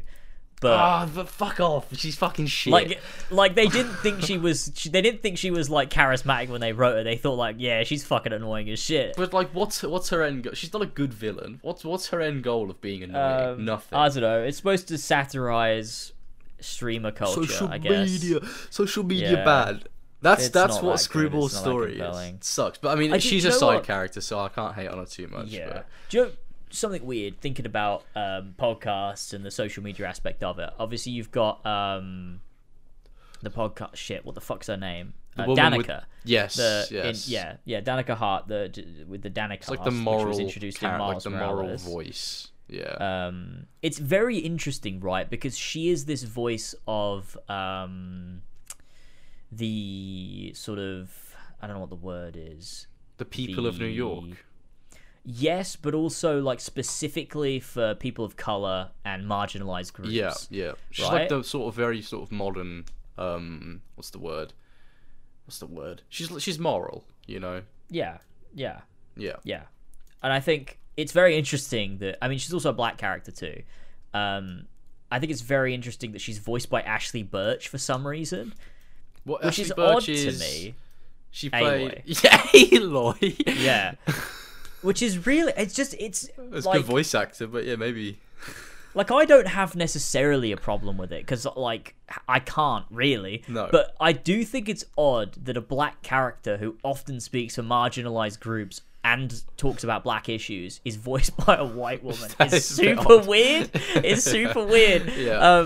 Again, I can't really have a problem with it. It doesn't affect me. I mean, it doesn't bother me that much. It's so funny. It's a bit odd. They could have picked like anybody else. Yeah, you could have picked like it's. I thought I recognised that voice. It's fucking Aloy. Yeah, it's super weird. That's the thing that they chose to do. Something about her. I don't know if you were gonna go on to talk about something more about her, but No, yeah, go ahead. Something that I thought, you know, she's like almost too clued up on what's happening. When Peter gets the black suit, she goes, "I don't know about this black suit, guys." I think it would have been way cooler if she was like more positive about it, because she doesn't know what the black suit is. Like, why would you suddenly be like, "I don't know about Peter's black suit. It's evil." It's like, what tells and he's you not about done that? anything yet. Yeah, I think it would have been cool if it was like.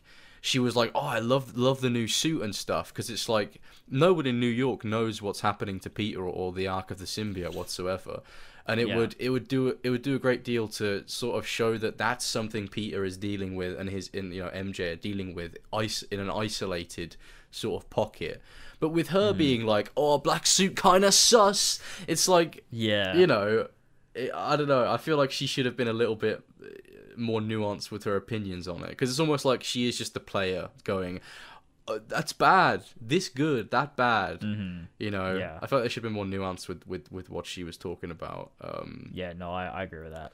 But yeah, I like those little podcast bits. You know, it's cool to see J. Jonah Jameson back spouting his fucking insane tirades on his podcast. What's he called? Just the Facts with J. Jonah Jameson. Yeah. Like, I loved that in the first game. I like it in the second one. I liked it in Miles Morales too. It's good to see him back again. And that bit, there's a, it's during the Flame quest where Peter like stops the they're about to do, what's it called, the Night of the Flame, whatever that bullshit is, where they're about to blow up those tankers, and afterwards J. Jonah Jameson is like, "How dare Spider-Man split up this this peaceful gathering of people," and it's just so great, because obviously they were trying to blow up the city. I like those little podcast sections, because it adds context to how the world feels about the actions of the main characters and stuff, and it's through two separate lenses, obviously one being Danica and one being J. Jonah Jameson. So I like those. That's for sure, definitely. Talking about the side quests, you mentioned about the Flames guys. What did you think about maybe not just like the main, what do you think about the ending, like the reveal, Carnage at the ending? They're doing something with Carnage, probably DLC, which is what every side quest is. It's like DLC bait. I'm fine with that. I'm fine with Carnage showing up. Do it. I don't care. Go for it. Carnage is cool. Sure. I everyone thinks Carnage is cool, so I don't care. Do it. I mean, I don't know how. I don't know why Oscorp was just like had a symbiote that was they were transporting it across the city. But see, the thing with Carnage is the origin of Carnage, and what makes it interesting is that it's always a part, like a piece of Venom that's being cut off or whatever. Yeah. And then it joins with Cletus Cassidy. And that's always like quite interesting. I don't know whether this is a piece of Venom or whether it's just a red one. I mean, like, when he's holding it, I don't know. Because I played it pretty recently.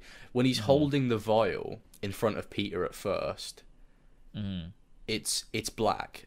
And as he's holding it and he's talking about what he wants to do with it, it turns red. So I feel like it is I feel like it is a part of Venom. And it's almost like when the symbiote hears what Cletus is talking about and his goals, it sort of changes its aligns with him. It.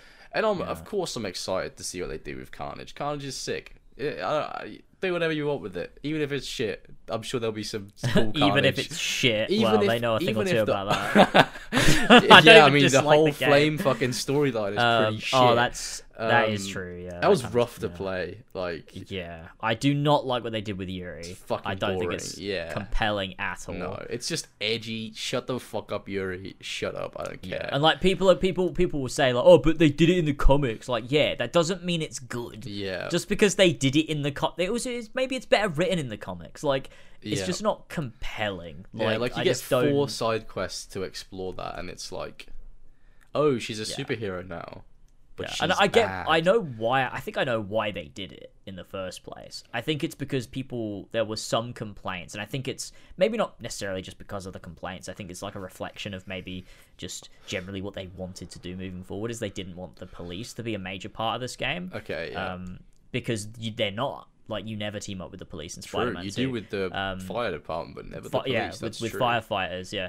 And so I think they were like, well, we can't have her be a police chief because we don't want to do that because of But it's Spider-Man. In fucking Spider-Man, the police aren't evil, are they? I don't think they ever are. are. But I think it also wants to try and reflect real life and be like, well... But it doesn't, because Jefferson Davis is like the greatest man alive. It doesn't reflect real life in every way. They can't change it now. I think, yeah, no, like, don't get me wrong, I don't necessarily agree with it. I don't think it was really the greatest idea ever or, like, the right decision. I just think that's probably why they did it. Yeah. I think it would have maybe been more interesting to have a side quest line about corruption within the NYPD more than... That would have been cool. You know, just deciding not to have the police be prevalent at all. That would have been really cool. Yeah, because I like, I'm thinking back to, the Daredevil Netflix show where they had that whole thing where the police are corrupt and stuff. That was so fucking compelling. Yeah. That was awesome that they were all like on Fisk's payroll and you didn't know who you could trust. Yeah, that was sick. That was great. So doing something like that could have been interesting, but they just decided to sort of like go, nah. They took the safe route, and I guess I don't blame them for it because it's a, very serious complicated topic. Should it be something that is tackled in a Spider-Man game? Maybe not. Maybe that's not the place to make especially a side story focus on the corruption of police across the world. I feel like that's just too heavy for a side story in a Spider-Man game. Yeah, so I can see why they sort of didn't address that, and that's I'm not mad at it. That's okay. Yeah. Like, why would I be mad at that? No, I definitely agree. Yeah. It's just those quests were a bit shit, and Yuri kind of sucks. They were, yeah. Yuri sucks. I was so glad to beat the fuck out of her. To be honest, I was like, this bitch is crazy, like genuinely crazy. It sucks because she was so good in the first game. I know, she was like the whole Spider Cop thing they had, where he would like piss her off. It was they should have just kept her in the police force, or had her become a private investigator, or something like that. Yeah, do something. Don't make her a stupid hero. Her hero sucks. Yeah. What is her name? Wraith. Shut the fuck up. Yeah, you got some shit chain. But what you don't understand is they did it in the comics, and she has a chain in the comics. Yeah, fuck the comics. Shut the fuck up. That's my opinion on all comics. Fuck fuck your comics. Fuck you. I don't give a They're shit. They're usually bad, I think. I haven't read one. I'm sure there's some 100% sure there's plenty of Spider-Man runs that are amazing, and if I read them, they would change my life. Honestly, No. I feel like there is. Spider-Man was never good until they made a film. Yeah, until Before they made that, Tobey it Maguire's sucked. first film, it was shit. Sam Raimi went, this shit comic has potential, and then made those films, and that's when the world was enlightened. That is true. I think that's, I think that's true. what happened, Nah, to be honest. The comics are probably great, but fuck them, fuck you. I don't give a shit about it. You know, this is the Fuck game 'em we're talking and about. fuck you. Fuck off. It's not like people can't come up with like people use the comics as like this Bible, and it's like if it's not like the comics, it's fucking shit. And it's like there's plenty of original ideas. I mean, a lot of these games are original ideas that work great. You know, you don't have to rely on the comics. And this is an example of the comics being adhered to, and it sucks because Wraith is shit, and I don't care. Even if Wraith is your favorite superhero character, you need to get a new favorite character. Imagine if Wraith was your favorite. There's probably superhero. loads of people that are like, I want to be different. So my favorite Spider-Man character is Wraith. Yeah, that's fucking funny. Yeah, nobody's favorite Spider-Man character is Wraith. Doesn't exist. With regards to Wraith, though, so, like, you can meet Wraith out in the open world and stuff, and the same happens with Agent Venom during that very brief period where Agent Venom is a thing. Yeah, that comes out of left field a little bit. Yeah, it does. Well, it's just an epic reference, really, at the end of the day. Yeah, it's a cute little reference. But what do you think about that? Because it feels to me like they're gearing up for something. Because you can, say you're playing as Peter, you can meet Agent Venom, you can meet Wraith, you can meet Miles. Yeah. In the open world. It feels to me like they're testing the waters for the future, for maybe something else to be done. In the next Spider-Man game, you can meet Wolverine in the open world. Well, I mean, they've gone and confirmed that Wolverine is in the Insomniac Spider-Man universe now, so... True, but I think that'll be a thing. They will keep... I hope to God they keep Wolverine enclosed, you know? Unless it's incredibly appropriate for these two characters to meet. I'd be happy with Wolverine never meeting Spider-Man ever in this universe. I'd be perfectly okay with that. In fact, I would go as far as to say I prefer it. Yeah, I'm leaning towards more of that. I don't want an MCU in game format. No, I don't want do it. Not either. Don't do it. You know, it's cool to have a connected universe, but once you go down that route, you write yourself into a corner. You know. Yeah. You can have characters. That's why. Sorry, you go on. Well, I was going to say that's why it's fine that, you know, people, like, fucking people complain it's fucking stupid. Like, where were the Avengers during this? Like, they weren't here. It's like, bro, it's a the Avengers Spider-Man don't game. exist in this universe. They have a tower, but they characters. It's like Doctor Strange exists. The Avengers exist. Like, yeah, they do, but not in this fucking story. Yeah. Because that's how comic book rules work. Oh, like, Wong it's shows a Spider-Man up, though. story. Well, he doesn't show up, but he talks but to Peter, and he's like, thanks for... You do get the thing. Yeah. No, it's Miles, but yeah. Oh, that was such a good mission. How have I forgot about that? That was very cool. With the portals. Black Cat is great. With the portals? Yeah. Sorry, no, I know. It sounds like... it just sounds like you're referencing the portal scene from Endgame. like, oh, the portals, that was such a good scene where he says, on your left. I mean, that's ironically a really good scene, but... Didn't someone do a reference to that recently? The on your left thing, and it's really cringe. What, in a movie or in a game? Was it in Across the Spider-Verse? On your left. I don't know. I mean, I've watched Across the Spider-Verse now. I have watched it, but I don't remember that. It's a good film. They probably do. They love their references. They love the key jangling moments. They definitely do. But yeah, that mission Black Cat with was Black Cat was so good. She says she's bisexual now, which I was like, whoa. She is, that's true. Okay, she's got a wife. She's got a girlfriend, I mean, in Paris. Yeah, in Paris. But that was really cool because it's like, you know, it was like Miles helping her, you know? It was cool to see Miles interact with Black Cat, and she was like, he's a good kid, or whatever she said. But yeah, that whole set piece with the portals and like when you go into that like ice, that you like go to one of the poles, like that blew me away. I was like, I was kind of hoping for there to be more moments like that in the chase, where like I don't know, you get thrown into like some other country somewhere or something like that. Yeah, but like I understand a couple of times, that takes a lot of manpower just for a moment that happens for 2 seconds in the game. So I thought it was cool that they explored it a little bit. That was a really cool and of course the classic Black Cat chase, you know. You're always chasing Black Cat. That's what you do in Spider-Man games. And to do that as Miles was really cool as well. Yeah, it was great. And also Black Cat is voiced by Erica Limbeck, who is Jessie Raspberry. Oh, Jessie Raspberry! Final Fantasy VII Remake. And which is and fun. Rebirth, because she'll be coming back. Anyway, if I have a fucking meltdown. Oh god. What else was there? We haven't talked about the Venom section yet with playable Venom. Oh, that's true. Yeah, that was very cool. That was sick. And people loved it to the point where they're like breaking their console to play as Venom in free roam and stuff, like unplugging their fucking console halfway through a loading screen. I've seen that. But that was sick. Yeah, that was something I didn't think they were gonna do, and I'm glad it was just once in the game because it stands out as this moment where it's like, oh my god, I'm playing as fucking Venom. Like we haven't been able to do this since 2005. Power. You get to see what he's really capable of, which is. Like great. Just storming through that Oscorp building, just running through walls and smashing people up and using his abilities. Like it was just a power fantasy.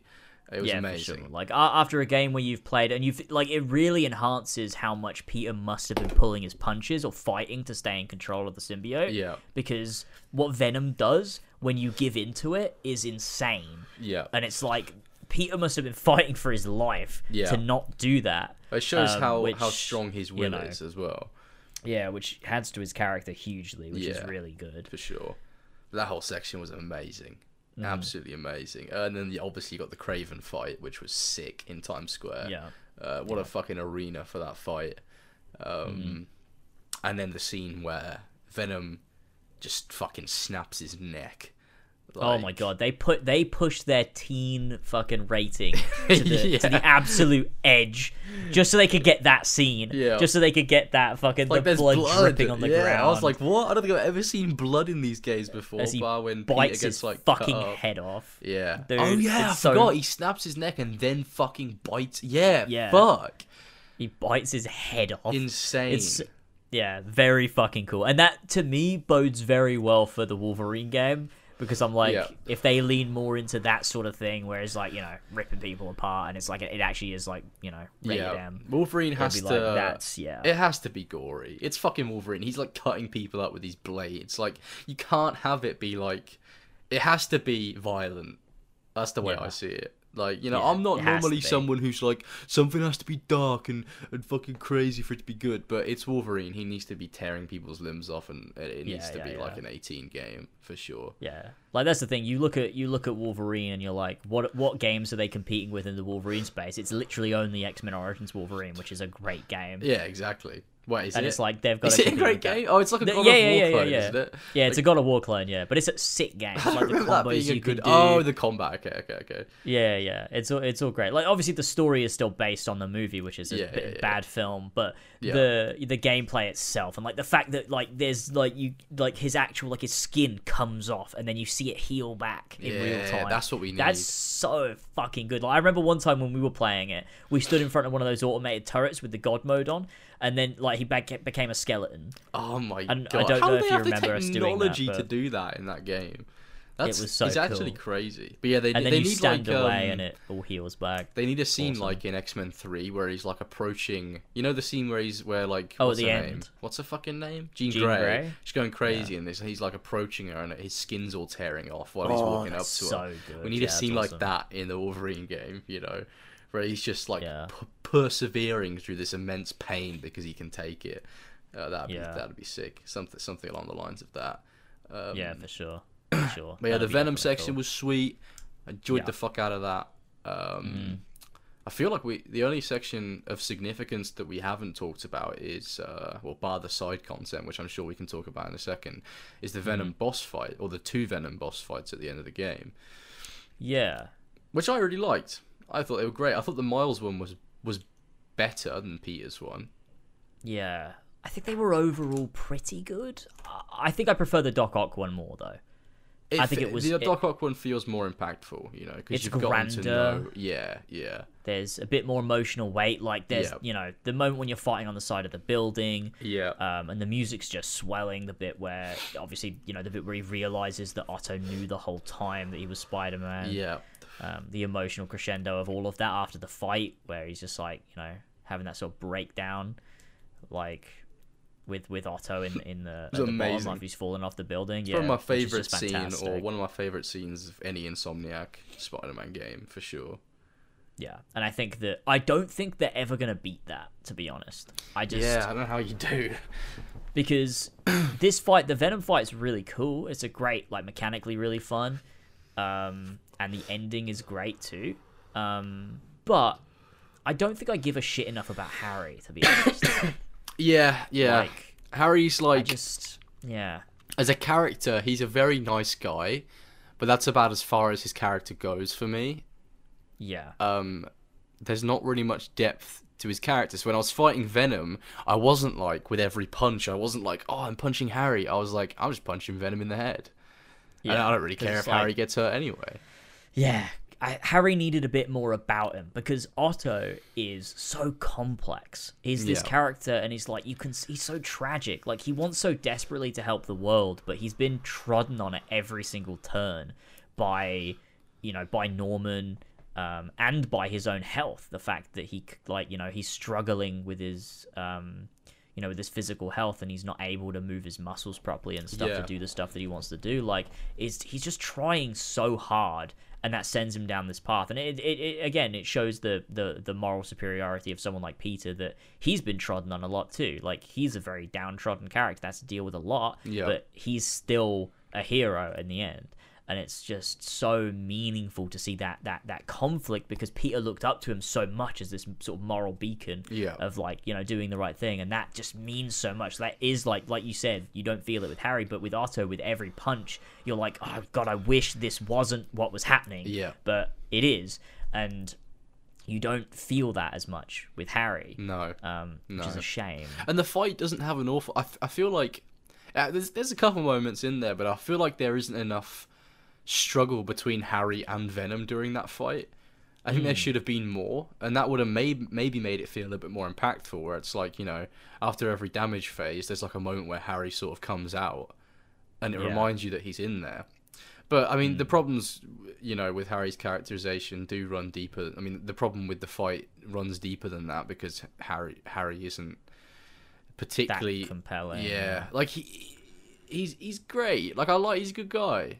I don't dislike him. No, he's just not much. Yeah, they made him a bit like, he's almost a bit too nice. Yeah, to the point where I'm like, why he's so nice, and it's like, I just don't. Yeah, I don't care about it. It's like there's no animosity there between, like, like, I expect there to be more, like, Peter almost doesn't know this guy anymore because it's been so long since he last saw him. But it's like, when they first meet up again, it's like nothing's ever really changed. Which I suppose, works in a sense that it's like they were such good friends that it's almost like they pick up where they left off. But it's almost like there's no journey there to them becoming friends again. It's just like, oh, it's Harry again, and we're best friends, and there's no issue there at all. Which would have been cool to see, like, them sort of getting to know each other again, and building a friendship in the context of their current lives, which may have made Harry more of an impactful character later down the line. And I think as well, there's more complexity to Otto, because there's this struggle between what he knows is right and what he wants, and the fact that he can't get it, and, like, his conflict with Norman, and, like, this, he's just so complex. There's so many, like, different facets to who he is as a person. Yeah, for sure. And it's so compelling to see that, because you want so badly for him to not go down that path, but and like, from the very start that he will. Yeah. It's just you're watching on. It's like a car crash. It's like you just can't look away, and you're just like, every scene with him is like, oh god, please, I don't want this to happen to him. But it's like, you have a moment happen between Otto and Peter where they're, like, working something out, or, like, they have a really nice moment together. Yeah. But that's soured by the fact that you know what's going to happen to him. Yeah, it's like there's that moment in the lab where they sort of have finally worked out what they're going to do, and Peter says to him, like, and he tells him about his illness, and Peter's like, I'm not going to leave because I respect you because of, what's up here, not what's out here, or whatever, like, talking about, his body compared to his brain. And he's like, so I'm always going to be there for you, whatever. And Otto just, like, gives him a hug, and it's just so nice. It's like, I love that relationship, and I love the respect Peter has for him. I love the respect that Otto does have for Peter too. And the fact that, but it's also not perfect, and they do sometimes get into little arguments, and there are like those little bits, and there's just so much going on that it just like feels so real. It's because they really put that time in the first game to have those scenes with just the two of them together. And I'm not saying there isn't that for Harry in Spider-Man 2, but there isn't enough of him in Spider-Man 2 for me to care about him really. Like for me, Harry was a vehicle for the symbiote, not a character, particularly in his own right, really. And it's also as well, I think, at points in the game, I didn't believe that he was actually that nice. Like, I thought he had ulterior motives somewhere. Yeah. But he didn't. He just didn't. He just was that nice. He's just a really nice guy. Which was so weird. I was like, when he's taking you around school and like with the bike ride, and it's great moments, and the when he shows up as Agent Venom and stuff. I was waiting for him to like for the game to reveal that like he had some sort of ulterior motive, or like he was sort of more aware of what the symbiote was doing, and it was like using Harry's niceness or something. That would have been more interesting. Already taken over him or something, but it just wasn't that. He's just completely nice and has no flaws at all. It would have been way cooler if because he has experience with the symbiote before meeting back up with Peter. It would have been cool if he had like, come to terms with the fact that it wasn't a good thing, but it was keeping him alive, and he wanted to stay alive so badly that he was willing to become something that he wasn't. Just a little bit, just a flaw. I would have liked a few flaws. Harry was too perfect, which then made him not feel like a compelling character, because it was like, oh well, he's just the nicest guy on earth. He's rich. He created the EMF Foundation. He's inviting Peter to all this stuff, and it's all perfect. I would have liked some flaws there for sure, and that would have probably expanded his character into something that I actually cared about, opposed to I just didn't really, There were moments where I was like, it's going to be terrible when Peter and Harry have to come to terms with the fact that he can't use the symbiote to stay alive, and he has to come up with another plan. Because I was like, oh, they're such good friends. Like if that was one of my friends, like that would be such a heartbreaking situation to be in. And like the final scene where, Harry's like, let's heal the world or whatever, and then they turn on that thing, and Venom dies or whatever happens to Venom. Fuck, what was I even talking about? That was, you liked Harry in that moment? Yeah. There were moments where I was like, damn, this is really sad and emotionally impactful. But for most of the game, I didn't care about him. Yeah, I think the big difference for me between Spider-Man 1 and this, even between Miles as well, is that in Spider-Man 1 and Miles, the moments that were sad evoked an emotional reaction from me, whether it was tearing up or actually crying or like feeling something. Whereas in Spider-Man 2, it didn't. It just, I could recognize that what they'd written was probably sad. More than anything. And it's like, it's a sound story that has the emotional beats, but the emotional resonance for me happened more when it was like Miles and Mr. Negative, or Miles fighting Peter, and stuff like that. The stuff with Harry, it never hit for me. No. And it always felt like, God, I just wish there was something about this guy that could make me give a shit. Yeah, but I it felt care. really unsatisfying. Like I was like even the scene where Harry's like breaking down, begging for the symbiote back and stuff, and then like smacks the fucking wall or whatever with his cane. I was just like, I don't care that this guy is upset. Like, obviously Peter should give the symbiote back, and obviously, it'd be good if Harry could live, and the characters want that. But it's like, why do I not care? And it nagged me that I didn't care. While I was playing the game. It's maybe almost because we've not seen Peter's relationship with Harry prior to this, so we don't know their deeper connection. We don't know how much he cares about him. But then again, we don't know that about Otto either. Or Finn, really. Or Finn. And I care about those as, like, way more than Harry. Same.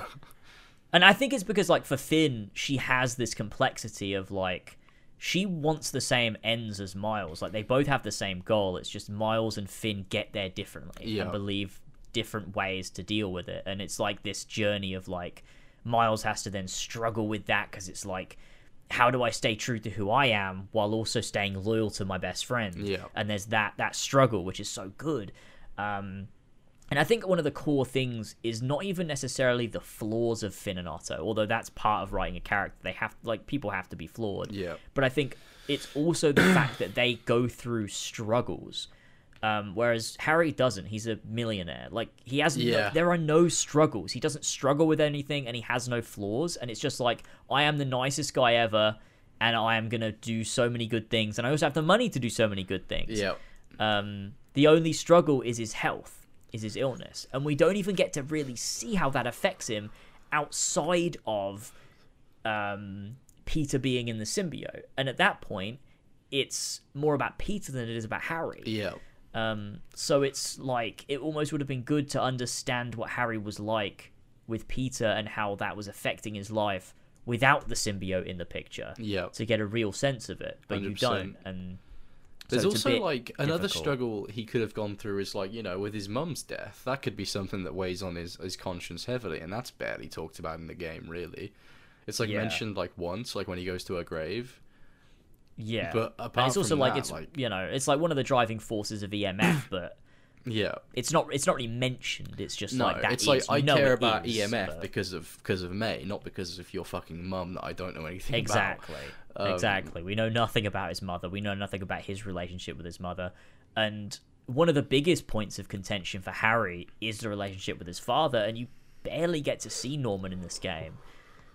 I love how Norman is just, like, cutting about in these games, just, like, buying loads of shit and getting into just doing, like, he's the fucking Green Goblin, and obviously that's going to be something that they go into later down the line, 100%. But it's like, he just sort of shows up at random points and is like, "Oh, Peter, you're such a great guy.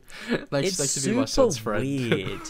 I am in, like, two minds about how they handle Norman in Spider-Man 2, because in Spider-Man 1 he was really fucking good. He was this symbol of true corruption and, like, true evil, that, like, all of these villains, yes, they are bad and we need to stop them, but they're symptoms of Norman. Like, the corruption that he is a representative of, and the things that he does that harms everyday people, the same way Peter gets harmed by these sorts of people, these corrupt government officials, these billionaires and whatever, and these large corporations, the way they fuck over regular people. The villains that we see are victims of Norman Osborn, and Otto most of all. And I love that symbolism, and I love the way they do that, because it's like, yeah, these guys are wrong and Peter will stop them, but at the same time, Norman is the real villain here. He's he's the real guy that needs to be stopped. And in this game, you don't see any of that. All you see is the side of him that's, I really love my son. He's just a really nice guy in Spider-Man 2. It's such weird characterization. Yeah, I can't tell, and I guess we'll have to wait for the third game to know, but I can't tell if they've done that because they want to show two sides of him, so that he has more complexity, because it's like, oh, we know the evil corporate government, the mayor version, but then we also know the caring father, and then that'll come to a head in Spider-Man 3, where you've got both sides of this character as the Green Goblin. Maybe they did it because of that, or maybe they just couldn't be bothered to keep up the allegory and the what he represented as a character. I don't know yet. No. But what I do think is cool is that his arc into becoming the Green Goblin is because of Spider-Man doing the right thing. You know, Spider-Man couldn't, you know, neither of them could have, they did all they could, you know, with the Venom fight at the end when, you know, they get rid of Venom and they save Harry. Through Miles doing the right thing, saving him, and through both of them defeating Venom, they create another villain, and they couldn't have done it any differently. I like that. Yeah. But Norman is very weird in Spider-Man 2. He's just like there and very positive and really nice, and like everyone's forgotten about Devil's Breath, and it's like, what are we doing? It's odd. And he also says, like, when at the end when he's all sad and angry, he's like, get the G serum. It's like, I wonder what that means. We might as well have just said, get the Green Goblin armor and the Super Soldier serum. It's so funny. And also they do it as well, like the post-credit scene where he's like, "Oh, what are you writing?" And he's like, and Otto's like, "The final chapter." He's like, "Yep, yeah, all right, I get it, I get it, man." Yeah, they're a little bit heavy-handed with some sort of setups there. Yeah, but that was a Ragnarokism. That was fucking hell. But I mostly like where they're heading with the next game for sure. Having Spider-Man 3 be a Green Goblin-centric storyline is just that's what I want. Because I mean, when I think of Spider-Man villains, Venom's up there when it pops into my mind, but when I think about his rogues gallery that isn't like a fucking big alien, it's Green Goblin is the one that I think of. So yeah, I'm glad they're setting that up.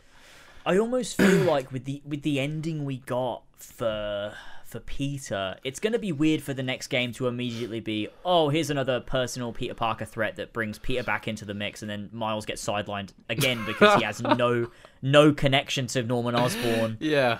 Or Otto. Like, there's not, like, I don't know. I feel like we almost need a game in between. Like, so that... I think we will get one in between. But then Miles, again, like, ends up with a side game instead of a mainline Spider-Man game, and it's like... Yeah. I just don't know. And then like they're introducing Silk with Cindy Moon in the other post-credit scene. Wait, what?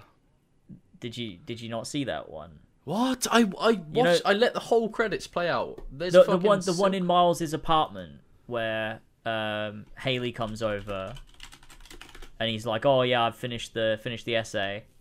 Yeah. You get to meet Rio's like the guy she's seeing. Her boyfriend, yeah. Yeah, and then his daughter is Cindy Moon. Oh, is that what he's... Okay, so... Okay, I do remember that. I don't know who the fuck Cindy Moon is, so I suppose that was me missing that. Yeah. That's who she is. I didn't know either. No, Silk is involved. That means Peter's going to cheat on MJ. Because that was like in the comics. She's young. She's like Miles' age. Oh no! In the comics, it's like whenever Peter and Silk meet, they shag like fucking crazy because like there was this stupid plot point that was written in like, oh, their spider pheromones just make them want to fuck or That's something like that. I don't know what comic run that was. They're not gonna do that. Miles is gonna cheat on Haley. Oh no! No! Oh, I don't give a shit about Haley anyway. That's another thing I want to talk about. Oh no, I love Haley. I think she's fine. Great. Haley is fine, but I think she could do with some more. Don't give a shit about her. And that's not because she's deaf. That's not the reason why I don't give a shit about her. I didn't say that No, but I want to make it clear, because people will immediately assume it's because she's disabled that I dislike her. Well, maybe not if you know me, but people that are listening that don't know me, you know, I think it's cool. They have you know, a deaf character as one of the main characters. The quest with her was really cool. The side quest, the one where you go and you do all the graffiti, I thought it was shit. Stuff. Really? It was fucking awesome. Hated that mission. I loved how they did it. The way they make you like you can't hear anything and stuff. Yeah, that was cool. Deaf, but like deaf doing people some can't hear anything. Shit fucking mini game like that where I fucking hated that mission. It was the worst side mission in the game. Nice. It was terrible. Fuck you. I don't want to play as her again. The worst side mission, the flame side quest exists. That is better. How dare you? That is fucking off. better. Yes, it is. You're out. fucking lying if you think That's the Haley insane. side mission is better than the flame. The flame is better. No. At least the flame has side Cletus quest Cassidy was some of the worst shit I've ever fucking played. Yeah, it was pretty bad, shit. but at least it's. Fuck. I was going to say, at least it sets up Carnage, but that's not a reason for it being good. Yeah, no. It was more fun than the Haley. I really dislike the Haley. Haley's great. Mission. I love Haley. I think she's really good. She could do with some more screen time. I think. She could. She could 100% but I like benefit her from a more lot. screen time. And I think it's really nice, the cutscenes where Miles and Genki will sign, even though they're just talking to each other and stuff. She can be a part of it. I think that's really cool too. You say like that is nice, but like imagine if they didn't. Well, yeah. I mean, well, from like a, you know, dialogue, you know, standpoint, it flows better if they didn't, but it's cool they put that attention to detail in. Yeah, no, it is good. But yeah, I don't really care too much about Haley, unfortunately. I don't know. There's just something about, maybe she just needs more time, you know, and to be more involved. She's not like my favorite character or anything with Miles Spider-Man stuff. But at this current point, she doesn't feel like a Spider-Man love interest. She just feels like she fills the role of love interest for Miles, but she's not really needed. Like, part of me just would prefer if Miles didn't have a love interest. I don't think he needs one. it's that Miles's relationship with Hailey has not been a focus of the story, and so it almost feels like she's completely unnecessary because it's never part of the story in a meaningful way. I don't remember the moment where they became a thing. Yeah, it's I think it would be nice if there's a bit more conflict between them. Like if there's something that comes up, like the reason that Peter and MJ are so compelling is not just because MJ is just a girlfriend he has and is in some scenes sometimes. It's because like she actually gets involved and she has a mind of her own and she doesn't want to be treated like a baby and like she wants to help Peter, and they have this conflict but also this similar interest. Whereas with Hailey, she really is almost a traditional love interest where like she's there because they're in a relationship and that's it. She doesn't really do anything else. Pretty much.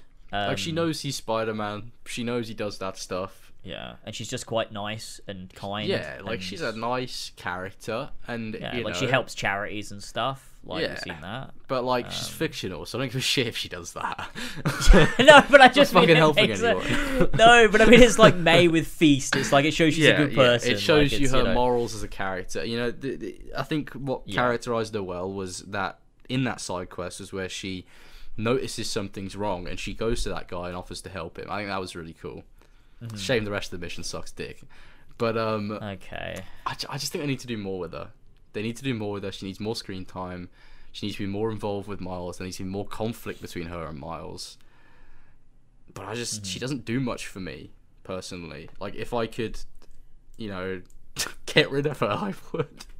Wow. But that's because I don't think Miles needs a love interest at this current point. We have the love interest story going on with Peter and MJ, you know. What can they do with Hailey and Miles that's going to be different? What can they do? I mean, if you do something with it would be interesting. It's just that they haven't done anything with it. Yeah. So it's just kind of a thing that is there. I guess I don't like it in its current form. I don't like if maybe in the next couple games they'll flesh that out. I'm sure they will. But currently, I don't care about Hailey. I don't care about Hailey the same way I care about Genki. That's for sure. Yeah, I think Genki was a bit sidelined in this too. It would have been nice to see some more of him. True, being the guy in the chair. He was great in Miles Morales. I really liked him. He was very good. Yeah, but in this, he was just sort of like there sometimes. Yeah, I suppose a lot of Miles' characters and story threads did get sidelined a bit because it was a Peter game and not a Miles and Peter game. Well, it was a majority Peter game. But yeah. Yeah, I don't know. Is there anything else? I feel like there's obviously something we've missed, but side content. Well, like some of the standout side missions. The two. There's two side missions that really stand out. Find Grandpa and Howard. The two, obviously being great. You know, just the Howard mission, genuinely great. Like that music that plays when you're taking a tour around the city. Yeah. Yeah, it's just so beautiful, and obviously he was a really character that was in the first game as well, wasn't he? He was in, he's been in all of them. He was in Miles as well. Yeah, and it's just so beautiful. It was such a beautiful moment with those birds, it was, you know, and it was so simple, but it was just so effective. Yeah, there's just something about it, you know. It was Peter, no worries, carefree, enjoying a wholesome Spider-Man mission. I kind of could have done without the suicide at the end, to be honest. What? He kills himself at the end. Howard. He doesn't kill himself. But he just dies. Oh. He doesn't kill himself. But Howard calls Spider-Man on the phone, and I think he just knew his health was halfway through. I thought that was him killing himself. I'm pretty sure the idea was that, like, because maybe. No, because he's perfectly fine. He's like talking about, I used to work at that factory, and it's like all wholesome and stuff, and he's like, I'm gonna go on a new journey now. Yeah, I assumed that was him killing himself. Oh, okay, fuck it hell. Okay, I got the whole wrong idea from that. I'm pretty sure it was him. He's like, he knows he's about to die. Like his health's not good. He's like, I think because obviously in real life you can't know that you're gonna die, but like I assume in the context of the game, it's like, I'm getting old. I'd like to just tie up some loose ends before I go, sort of thing. And when he does tie up those loose ends with his pigeons, that's when he feels okay to go. He's okay to go. Yeah. Fuck, that's way better. I thought he killed himself. No, I'm pretty sure I'm right, unless I'm wrong and you're right. No, I think you're right. I think the suicide is just way too brutal for. That would actually be kind of fucking insane. Actually, thinking about it, that's why when I finished it, I was like, that was a really good quest. But what was with the suicide at the end? Oh my god, dude! Fuck, that makes way much more sense. So I don't even remember that Howard had health issues. I thought he was fine. I don't know if he did, but I think I just felt that it was like implied. He didn't look that old. I was like, okay, it's just like a middle-aged man who's on hard times. He's definitely old because he talks about his like memories of the past and stuff. And fuck. Okay, fuck. That makes that quest way better. I thought he killed himself. That's genuinely fucking That's why I thought the call dropped out, because he was like, oh, the birds are okay, now I can go kill myself. I think his heart just stopped. Yeah, that makes way more sense. Okay, yeah, that's way better. Okay, is there anything you didn't understand about the grandpa one? No, that was a particularly beautiful quest, the grandpa one. That was a great one. Sure. I fucking loved that. Like, when he's just sitting on the bench with him, listening to him talk about his wife, and I think it's a story that everyone can relate to if you've been in love with someone. Or obviously not everyone's had, their significant other pass away, but you can understand how that would make someone feel, and I'm sure it resonates with most people that played it. It was just very beautiful, and I'm glad it ended on like a wholesome note with the daughter showing up, and he was able to talk about her and. Elderly people, I don't want to call them old people. Elderly people, I suppose, when they have a significant other, they have a child with them, and then their wife or husband dies, a part of their spouse is still within their daughter or son or whatever. So it was nice to end that with him on the bench with her, because it's like, he's not alone. It's not depressing. He just misses his wife, but he has his daughter. It's like in a way, his wife is still there with him. Yeah.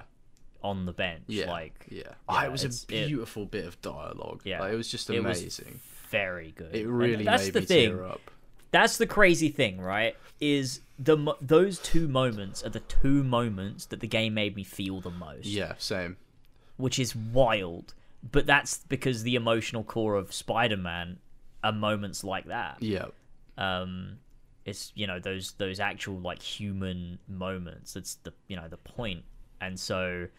It feels in a lot of ways, because those were also the most heavy hitting parts of Spider-Man 1 and 2, the emotional human moments, or Spider-Man 1 and Miles Morales. I mean, whereas this game, I feel like it does tend to drop the ball with that in the main story.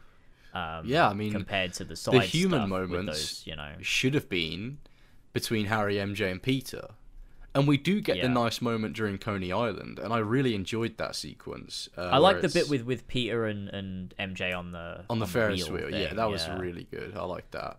I liked the section with them three just sort of fucking around at the amusement park. That quest to me was setting up Harry as a really good character at that point. I was like, okay, I'm starting to care about him. I'm seeing their dynamic. This is stuff they used to do when they were younger, and they're reconnecting now, and I thought they were going to have more moments like that, but they just sort of dropped the ball on I think as well, with Harry, I mean, I know we keep fucking talking about Harry's fucking shortcomings, shit, that's why. but he, I feel like there needed to be more of a struggle for him to reintegrate into Peter's life. 100%. Than he had. Yeah. Like, it should be like, oh, he doesn't really know him now. Like, it's been a while. Like, he doesn't... It's been a few years. Like, he doesn't really know Peter. Like, he doesn't know MJ. He doesn't know where they're at with their relationship. Like, Miles is around. It's almost like he's taken that spot. Yeah. And so, like, there should have been more, but he just kind of, like, slips back in. They're all like, oh, you're having a good time, and we're all just good friends, and there's absolutely no conflict between us whatsoever. Yeah, it's just... Imagine if he was, like, slightly more awkward in his approach, and, like, less, like... Because he's so confident the moment. He's like, I'm taking you somewhere, trip down memory lane. And it's like, who fucking does that? He's like, I've just got some bikes on me. Here we go, let's go for a ride. And then also, what is that bit, right? I talked about this on stream, but I wanted to bring it up with you. he gets the bike out, and Peter's like, "Wait, isn't this my old bike?" And then he's like, "Nah." Harry's like, "Nah, it just looks like it."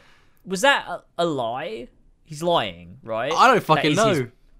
I think it is his bike. What? And he was just having like a banterous like little. No, I think he's trying to I think he doesn't want Peter to know that he went to the trouble to find his old bike. That actually adds a nice little bit of, sort of trepidation to his character. He didn't want to be too full on. If this is right, he didn't want to be too full on and lied to him. Yeah, he doesn't want Peter to be like he doesn't want to. He's trying to do a nice thing, and he's like, oh, I'll do this because Peter might appreciate it. Yeah. But at the same time, he doesn't want to be like, oh yeah, I went and found your old bike from when we were kids. Or like, I've still got it after all these years. Yeah. Yeah, because it might freak him out or something. I think that was the intent with that. But the line delivery of him going, nah, there's not enough like hesitation in there. It wasn't clear enough to me that it was a lie. Yeah, but there's this other part of me that thinks like actually it's not his bike, because the only reason it looks like his bike is because they needed to reuse the bike model in the flashback, and so they just throw in this throwaway line where he's like, "Wait, that looks like my old bike," and then Harry goes, "Nah, it's not," and it's actually not. It's just like a joke at the expense of the fact they only had like one bike model they could use. But there's no way. I feel like it must be intentional. It has to be because they also like how it wouldn't be that difficult to just retexture it. No, change the color of it. You can probably do that in 5 seconds. I don't know much about game development, but surely they have the resources to fucking do that. Yeah, I mean, there's a fucking side mission for EMF where you ride a bike, and that's a different bike. So it's like, and it's vastly different as well. Yeah, it's a whole different model. It's not even just a different texture. So I think it was on purpose. Weird line delivery, though. Yeah, it is a weird line delivery. Very weird. That's true. Yeah. And I think talking about like Harry and his reintegration, how it's very smooth. They've done it before well, and they did it with MJ in the first game. Like the reintegration into Peter's life is not smooth. And like, Finn. And Finn, yeah, that's true. They've done it twice. Yeah, they've done it twice, and then with Harry, they just like got it wrong somehow. I don't know why they wrote him like they did.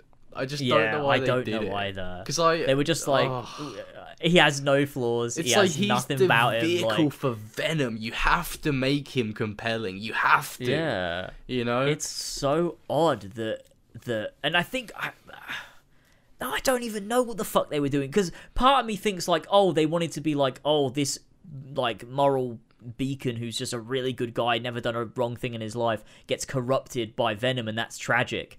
But that's not very interesting. No. So, it's like man good become alien bad. It's odd, because it's like there should have been more like part of like those stories is that, oh, he already had insecurities. We see those. It's just Venom brings them out. Yeah. But we don't see that. And also, he's joined with Venom for a lot of the game, and he's nice for all of it. He's fine. Too. Yeah. Like for some reason, I guess the symbiote doesn't affect him for some reason. Maybe I don't know. Until the end of the game. I guess so. I mean, I think part of it is actually that the symbiote in this universe isn't inherently evil. No. It's when it joins with Peter, it feeds off of his deep insecurity at the loss of Aunt May. Because I think that Peter's always been insecure, but I think he's incredibly insecure now, and he has a lot of unresolved trauma after Aunt May died. We see that when Miles and Mr. Negative go into his head. Yeah. And he's still dealing with that. And I think that it feeds on that. Yeah. And his desire to do everything he can to make sure he doesn't lose anyone ever again because it hurt him too much, and it still does. That's easy for the symbiote to exploit. And I think the symbiote exploits that, but it absorbs it too. Yeah. Because it's like the whole idea is that it's fucking symbiotic. That's the point. So it goes both ways, not just one. Yeah. So the symbiote learns from Peter just as he like Peter uses the symbiote. So when it then rejoins with Harry already feeling insecure, scared, alone, isolated, gets this big whack of Peter's insecurity and trauma, and then it turns him into Venom. I think that's the point. But also the symbiote is feeling dejected. Like after Peter rejects it, it's got its own, anger towards Peter, and that makes it even more volatile when it joins back with Harry. Yeah, for sure. I think that probably is why. It doesn't save Harry from being completely I think what we're learning is it should have been Eddie Brock. Yeah, maybe also because it sucks more because it's a character like Harry Osborn. Like, you could get away with Eddie Brock being uninteresting. Yeah. But when you make Harry Osborn uninteresting, it's a huge shame. Yeah. Because it's fucking Harry Osborn. It's such an important character in Spider-Man mythos, and you just sort of and it's crazy because they do a similar-ish storyline with Harry in Spider-Man 3, the Raimi film, where there is this like animosity between Peter and Harry, and they sort of have to there's this sort of overcoming of that, and it's this parallel between the revenge that Harry wants because he thinks Spider-Man killed his father, and the way Peter's feeling because of the symbiote, and there's this parallel there. Suppose Harry from the films benefits from not being in a coma for 4 years. Yeah, it's they had to reintegrate him in a way where there's not conflict already. Because imagine Peter getting mad at him, and he's just been in a coma for ages. It's I don't know why they made him ill in the first place. Don't make him fucking ill. I don't. Fuck off. It's because of how it connects to Kraven, I guess. The illness and then Kraven's illness and the way that it parallels. It's But I don't think they were thinking of that when they wrote him as ill in Spider-Man 1. They wanted him to be Venom. Why did they, though? They wanted him to be Venom. I think that was the plan all along. Is from the get-go, they wanted Harry Osborn to be Venom, and the only way they were able to do that is writing him as being ill and having. Is that the only way? That's still the only way. It's not the. Yeah, it's just not the only way. It's not. They could have just had him around. Yeah, they could have had him. You know what? That would have been better if Harry was in the fucking first game, and was mentioned or showed up at some point in Miles Morales, and then in Spider-Man 2 he gets the symbiote, and it's this character that I love so much from the previous games is fucking going through this shit. Yeah, I can't fucking believe it. That would have been way better. Yeah, don't make him ill. If Harry and if Harry and Peter were friends in the first game still, and it's almost like they'd reconnected after he broke up with MJ or something. Yeah. So they were stronger than ever, and then Peter meets MJ again, and they start reconnecting, and Harry feels dejected from that. He's almost I'm happy we're a group of 3 again, but I felt like me and Peter were finally close again. Yeah. And then he becomes close with MJ again, and there's this there is a little bit you could put in there, a little bit of he feels a little bit put out by it or whatever. And then it comes back around, more insecurities can sort of build up to the point where he joins with the symbiote, and then you'd have Harry dealing with all the shit with Devil's Breath and Oscorp as well. That'd be something in his arc if he was present for that. Exactly, because I'm sure he'd get a lot of shit from the press because he's the son of Norman Osborn. Yeah, and that can beat him down, and the symbiote can use that. What the fuck, Insomniac? Because also the people the press wouldn't give a shit that Harry has done so much good for the city. Yeah, and that he's done all of these different research stations, and he's using that money to do good things. And he's I try so hard to help the world, and no one fucking cares. No one gives a shit. Yeah, and they're all just talking about his dad, who's corrupt and morally reprehensible and has done all these bad things, and it's all of these things weighing on him that turns him into Venom, which is would be so good. That'd be amazing. Because it's also this parallel to Peter, who he's trying to do good as well, and he's constantly being trodden on too, but there's this parallel then there is with Otto, that two people that want to do good that go different ways after hardships. That would be so good, but that's another timeline. That could have been that's another timeline entirely. Yeah. Instead, he's just got super AIDS or something, and he's in a vat. It's interesting moving on. So to talk about, I guess, where they go from here. Yeah. I think it's interesting because I think you've obviously got Wraith is still in the city. They're going to do something with Cindy Moon.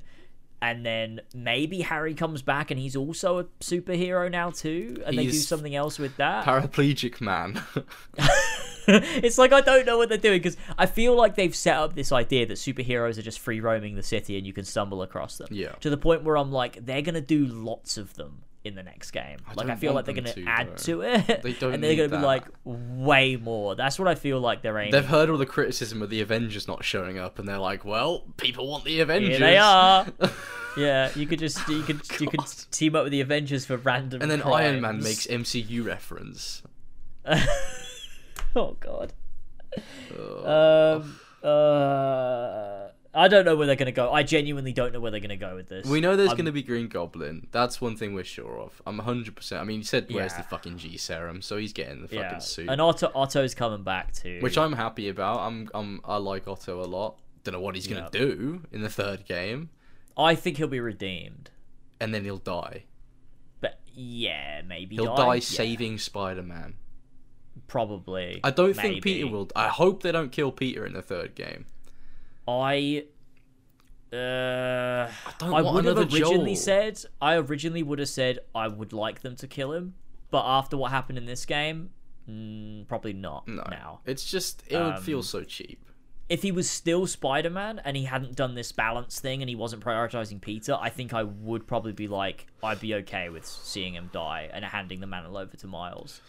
But because he's found this sense of balance, him dying would serve no purpose. Yeah, it would be pointless. The only thing it'd do is motivate Miles, and it's like you can motivate Miles in a plethora of other ways. Yeah. I don't think you need to kill Peter. I don't think you need to do that. And at least not in this game. Maybe in one way down the line, but I don't know. It would cause a fucking Last of Us situation again if they kill Peter. Yeah, and Insomniac, the gaming industry can take it. I think Insomniac have proved they don't have the same balls that Naughty Dog has. No. To do something like that anyway. No. Naughty Dog definitely is like, this is the story we want to tell, and we don't care if you like it or not. Yeah. Which is admirable, because Last of Us Part 2 is a fucking masterpiece. It is. But Insomniac, I don't think that, and also I don't think it's also the story they want to tell, and I don't think they're so committed to it that it's like I get the impression that Spider-Man 2 was not the game that it was going to be when they made Spider-Man 1. Something about it doesn't feel like the natural next step to me. No. It feels, something about it is like, this doesn't feel like where the game was going. Yeah, for sure. There are certain aspects of it where it's like, did you mean for this to be where it's ended up, or is this like a complete accident, or was this it's forced? Almost like, part of me is almost like, maybe Venom was supposed to be Spider-Man 3. Maybe the whole Spider-Man 3 was supposed to be Venom. Part of me thinks it should have been, because potentially, I mean, Web of Shadows is a better symbiote story than Spider-Man 2. Yeah. And that sadly. whole game. What do you mean, sadly?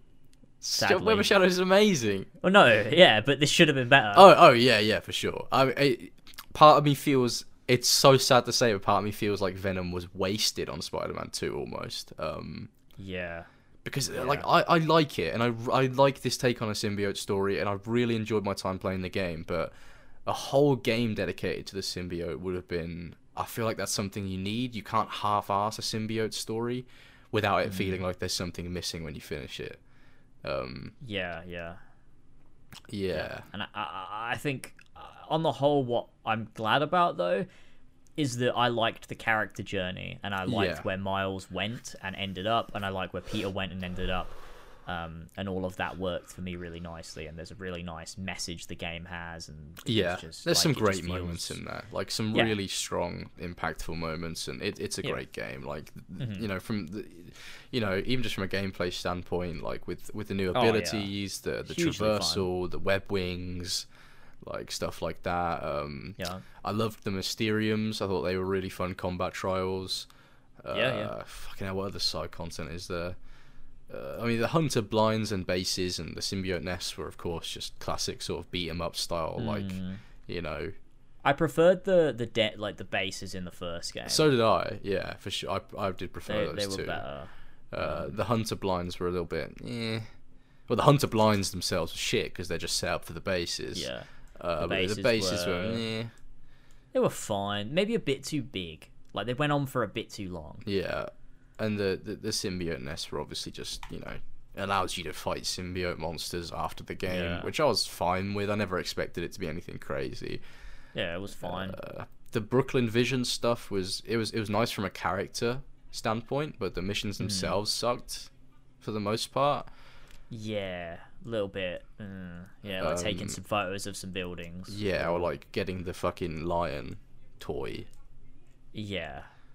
A lot of people really hated the one. It was a mascot. Yeah, but he wasn't in the suit when you're taking him back. Oh, but I wouldn't call it a toy. Well, it looks like one. I thought it was at first. It's a furry suit. It is a fursuit.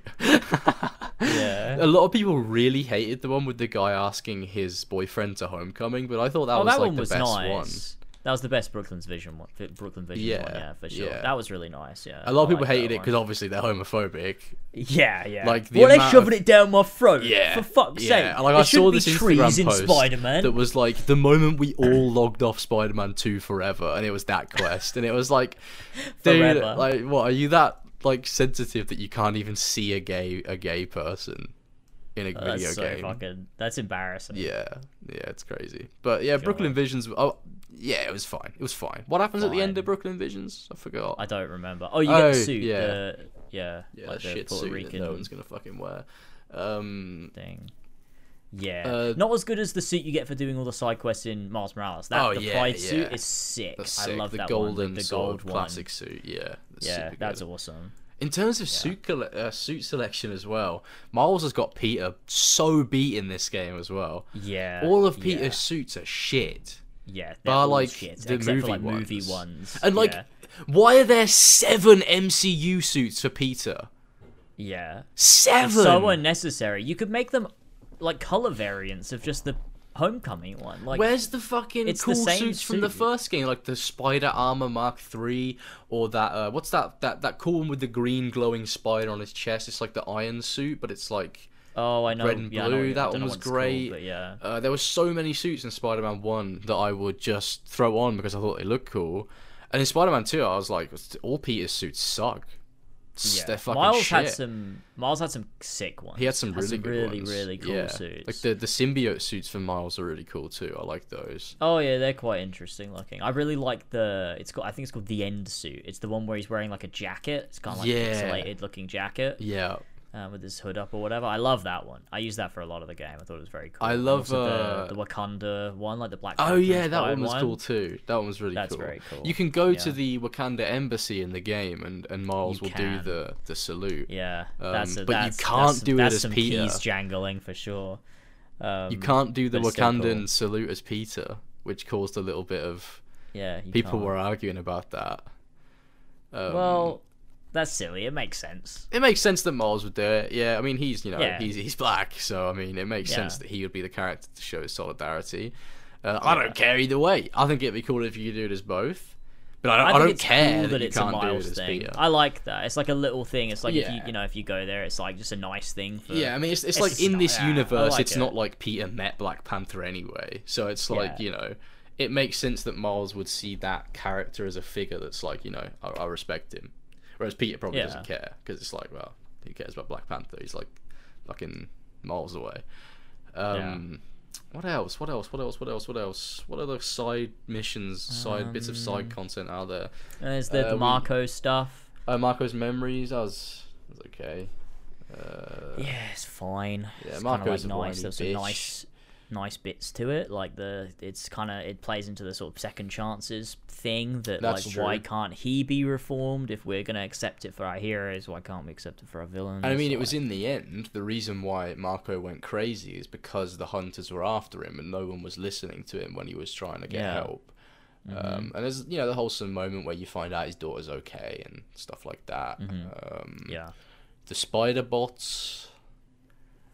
Bit pointless. Oh god, the fucking spider bots. Yeah. Oh no, that's a fucking Reddit side quest. Yeah, that is. I don't like Christ. connecting Insomniac to fucking Spider-Verse. Yeah, no, I don't like that. It was cool as an Easter egg, like in across the Spider-Verse, where you see the Insomniac design. But it's like, I don't want it to be canon to the Insomniac universe. Like what? It's so stupid because it's like. it's what happened to Easter eggs just being fun Easter eggs. They don't have to be canon. No. Like, sometimes it's just fun for there to be a little Easter egg, and it's like, oh, it's a little reference to a thing, but it doesn't mean anything. Yeah. But now these days, it's like, no, it has major implications. Like, because there's all these universes, like Insomniac's one being there, actually, this actually is canon, and he actually travels through dimensions, and it's like, what? Yeah. Shut up. That's like, a Sony Sony pushed that for sure. Yeah, definitely. I don't think that's something the Insomniac developers would have done of their own accord. I think that's Sony going, right, we've got 2 things you need to do. You got to do this Adidas fucking promotion, and you have to put Spider-Verse in there, right? And if you don't, we're fucking canning the game, you can't. Yeah, because this is going to make us a load of fucking mullah. Right? And it's also like that thing Kevin Feige said recently, where he's like, "Oh yeah, every Marvel film ever made is canon to the MCU now." Yeah, because shut the fuck up. Because of the multiverse. When I'm watching Blade, I'm not thinking about fucking Captain America: Winter Soldier. It's also so fucking unfair to the people that made those films. Yeah. To say your film that you made is canon to my universe. Yeah. Like we can use your thing whenever we want. To just like bring it into the MCU now if we feel like it. Yeah, fuck whether the movie we make is shit or not, we can just do it now. It's like I don't like it. I really don't like it. The multiverse is the worst thing that happened to the MCU. Like a few years ago, the multiverse seemed really cool in concept, but I'm sick of it. I'm sick of all that bullshit. I'm sick of Spider-Verse stuff. Like I like the Spider-Verse films, but I'm sick of like. They're constantly being multiverse stories surrounding Spider-Man characters. It's like, why is there so much of that shit? Can we not just have an enclosed story with one Spider-Man? I think that the multiverse is like really good as a concept to tell a story with. I just hate that it's really just been used for references and Easter eggs and like cameos. I mean, just wait until Avengers Secret Wars. It's going to be a whole new level of bullshit. No, I won't. You'll have Tobey Maguire sprinting through a fucking portal with Robert Downey Jr.'s fucking Iron Man coming back. Oh god. It's gonna be like, because I'm not gonna fucking watch it, so I'll be on Twitter one day and I'll just see these out of context clips where I'm like, I can't tell if this is real or not. But like Tobey Maguire's Spider-Man is like, you got Captain America played by Chris Evans and Anthony Mackie, and then Tobey Maguire's Spider-Man and Andrew Garfield's Spider-Man will come through a portal and they'll both go on your left to both of them. Emma Stone will come back, but she's playing Spider-Gwen this time. And Andrew Garfield will be like, is that Gwen? And she'll be like, I don't even know who you are. And they'll have a moment. And then that's an epic reference to Thanos as well. It's cool.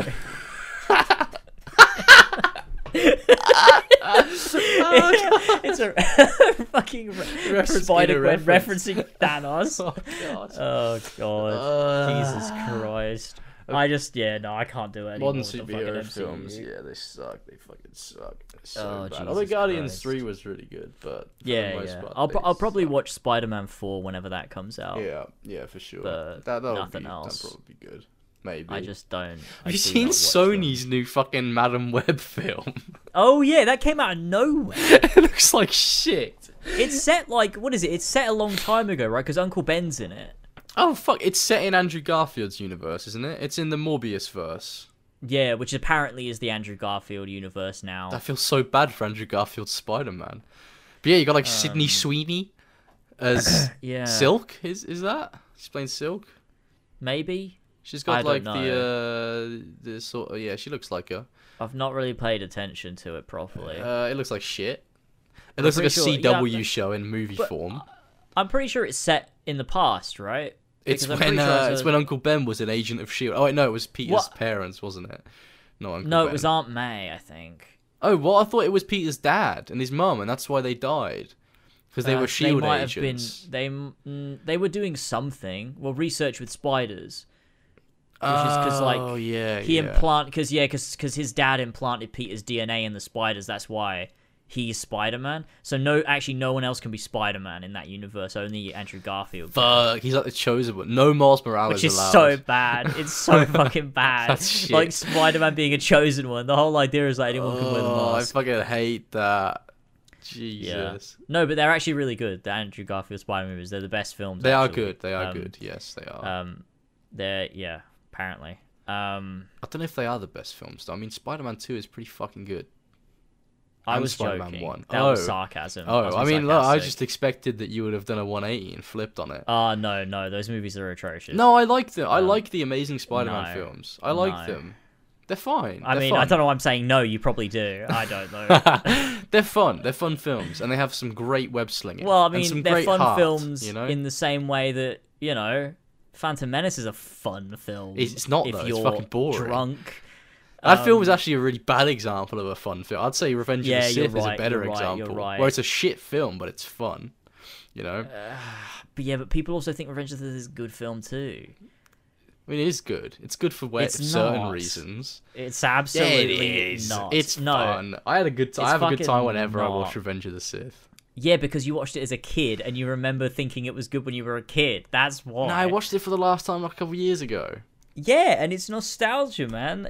You're like, oh no, this is great fun. Like when you actually look at it and you're like, why? Like why should you give a shit about anything happening? You're like, I don't know. Because Luke Skywalker. No, it's all shit. It's all fucking shit. And Anakin turns to the dark side for no fucking reason. Because Darth Plagueis the Wise. And it's so stupid. Yeah, and I mean, they're not written well. Obi-Wan's like, only a Sith deals in absolutes, which is a fucking absolute, you idiot.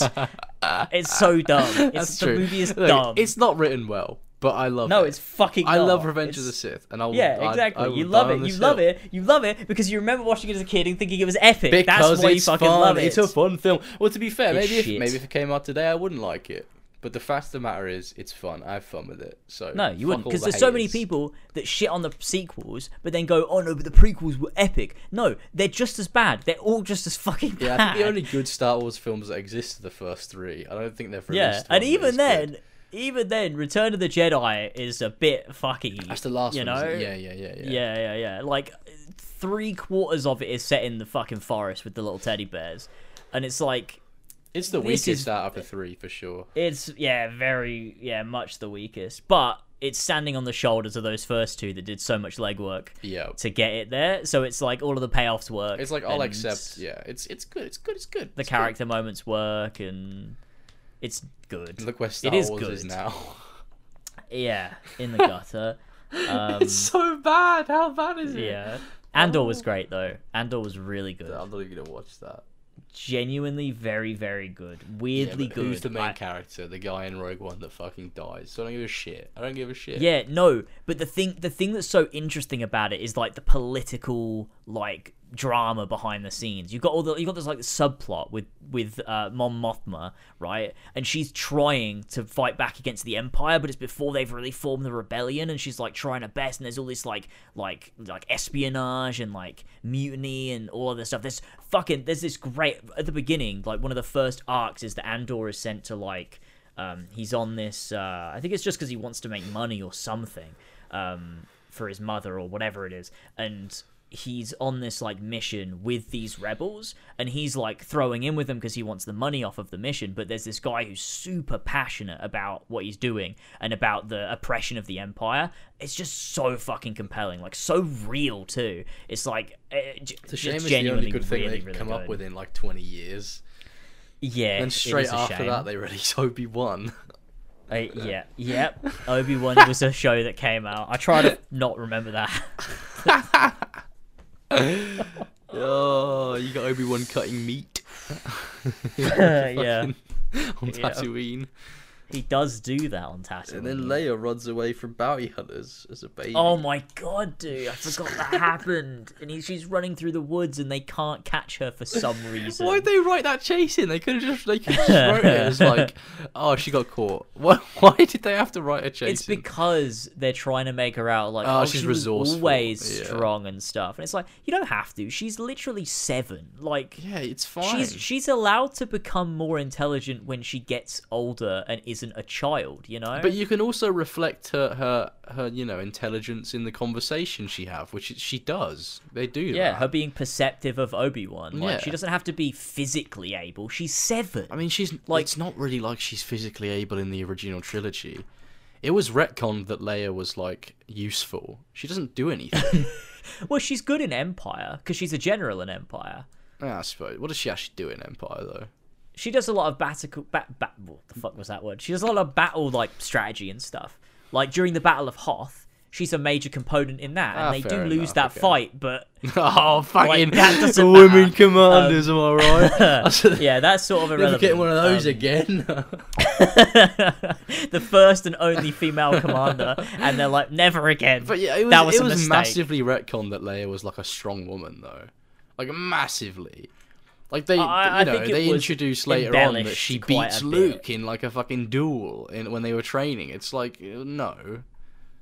Well, I guess she can do that, but it's like, I mean, no, not really. She wouldn't really do that. Being realistic, like it is a bit weird. Like there is a lot. To be fair, she does do. It's more in A New Hope that she's a bit fucking useless. True, she is. In Empire, she definitely does a lot more. And in she Return does of the Jedi, in Return of the Jedi too. Yeah, she's like direct. She's on Endor, so she's like in the thick she's of it. she's in the fight, and she does save Han from being shot as well or something. Fair enough. Yeah. But the point still stands. As a kid, she shouldn't have been, able to outrun bounty hunters. So stupid. That fucking show. That fucking show, man. First fight. The fact that there's not only a fight with Vader, which ends in Vader living a second time. There's two in the show. There's two. Dude, when Obi-Wan's running around like a fucking quarry in the dark, it's pitch black in the dark. He's just running around. He ignites his lightsaber, stares at Vader for a bit, and then runs off. He just looks so confused. It's like, why did she have that fight? God. It's not even a fight. And then Vader. It's like the flames are up and Obi-Wan's on one side, and Vader, who fucking activated the flames in the first place, like, well, we can't get him. I can't use the Force to just get rid of this fire. It was that woman that shoots the thing, doesn't she? The flames are there, and Vader puts them out, and then she shoots it and it ignites, and he just doesn't do it again for some reason. It's so fucking weird. What a fucking show.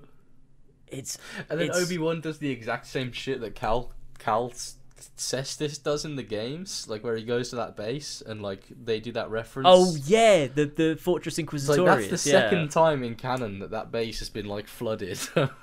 And they just nobody thought like, let's maybe we shouldn't do this for some reason. And then the way they escape is he hides Leia in his coat, like they're fucking like two dwarfs trying to get into a fucking cinema in the 80s or something. Christ. It's like, what is going on? It's like a Looney Tunes cartoon. They're just standing on each other's shoulders. Oh god! In a big coat and glasses. What a fucking show that is! Like, what the fuck are we doing? What the actual fuck are we doing? Who the fuck wrote that? That whole show is a disaster. The fact that anyone said that was even a little bit good is insulting. Jesus Christ! Yeah, it was really bad. It was so fucking bad. So fucking bad. God, how did we even get onto this topic with Spider-Man? I don't know. Talking about Star Wars. Oh, Jesus Christ. Oh, God. Oh, Jesus Christ. Yes, Spider-Man 2. Great game. I can't think of anything else to talk about it. Yeah. But a great game. Talk about it. Well, I don't know what I'm saying anymore. Can't even speak English no more. Let us know your thoughts in the comment section down below. Yeah. Did you like Spider-Man 2 or did you think it was bad? Did you like Harry Osborn? No. Did you think Harry Osborn was compelling? I feel like half of this podcast has been us ragging on Harry. He needs it. He deserves some insecurities. Sure, honestly. Get some fucking flaws. Maybe he'll be a good character next time. He needs to hear someone talking shit. Because he's way too happy. He is. This fucking bitch. I'm gonna fucking throw some dirt in his eye. I got that. Hey! Epic reference. I understood that reference. Which is another reference to the popular cultural meme, the picture of Captain America. But yeah, overall, I liked Spider-Man 2. It's a great game. I recommend playing it. But it does drop the ball in a lot of places. Yeah. And it's got Miles with a stupid suit. Everyone fucking hates. I can't stop thinking about that Captain America meme that you just brought up. Yeah. Because I think that meme has got so big that people overlook how funny that joke actually is. Yeah. Because it is quite funny. What are they talking about in context of the movie? They're talking about... It's a whole movie. Like, throughout the whole movie, Tony Stark keeps referencing pop culture because that's what he does, because it's funny. And like Captain America obviously doesn't get it, but the one time he references Wizard of Oz, he gets it. That is funny to be fair. And he's like, I understood that reference because like I finally got one. Like that, I know that one. I like that. That's funny. That is good. I like it a lot. Okay, yeah, that's it. That's it for this episode. Thank you all so much. Thanks, guys, for listening. Send in your Christmas stories for next episode. Please do. Christmas stories, Christmas dreams, Christmas mishaps. Tales. You know, maybe your dad was like coming down the chimney to try and surprise you, dressed up as Santa, and he died while he was doing it. He got stuck. And died. And then the emergency responders, well, I guess they wouldn't be. The police couldn't also find went him down the chimney because you thought he went missing. Died. And the police went down your chimney, and then they never came out. What the fuck? Yeah, I mean, if you know, and then you get charged for murder. Have to look up your chimney and see if there's something going on. There's loads of rotting corpses up there, and a raccoon. There's a Doctor Strange portal or something. There's a Doctor Strange portal. There's a portal scene up there. There's a portal scene waiting for you. It's your Christmas present. They're all just soy jacking in your chimney because they're so excited. Your dad's corpse is soy jacking in your chimney. What the fuck? Yeah, send something along the lines of that if you can. Jesus fucking Christ. Maybe the dude that does the breakfast Olympics can do Christmas themed breakfast. Oh yeah, that never got concluded. No, I need that shit. What the fuck? Yeah, that would be good to have. Yeah, it has been. We need that. Maybe he's writing up the next part of the saga, or he's just forgotten about us, which is more than likely. Or maybe that's a possibility too. All right. Yeah. All right. Thank you, everybody. Good spoiler cast. We love you. We'll see you soon for the Christmas episode. Yeah. And that'll be good. That'll be good gaming. All right. Thank you, everybody. Gamers. Stay safe. Goodbye from me and my Dunkelskog. Goodbye. Very soon. My little son Bjorn. Mine is here too. You can see him in the back there. I'm making him wave right now. Well, no, I'm not making him wave. He's waving. He just is, yeah. Yeah. You wouldn't force him to do that. That's no, I would never force my son to do anything. Yeah, exactly. All right, see you later, everybody. See you later. Bye. Bye.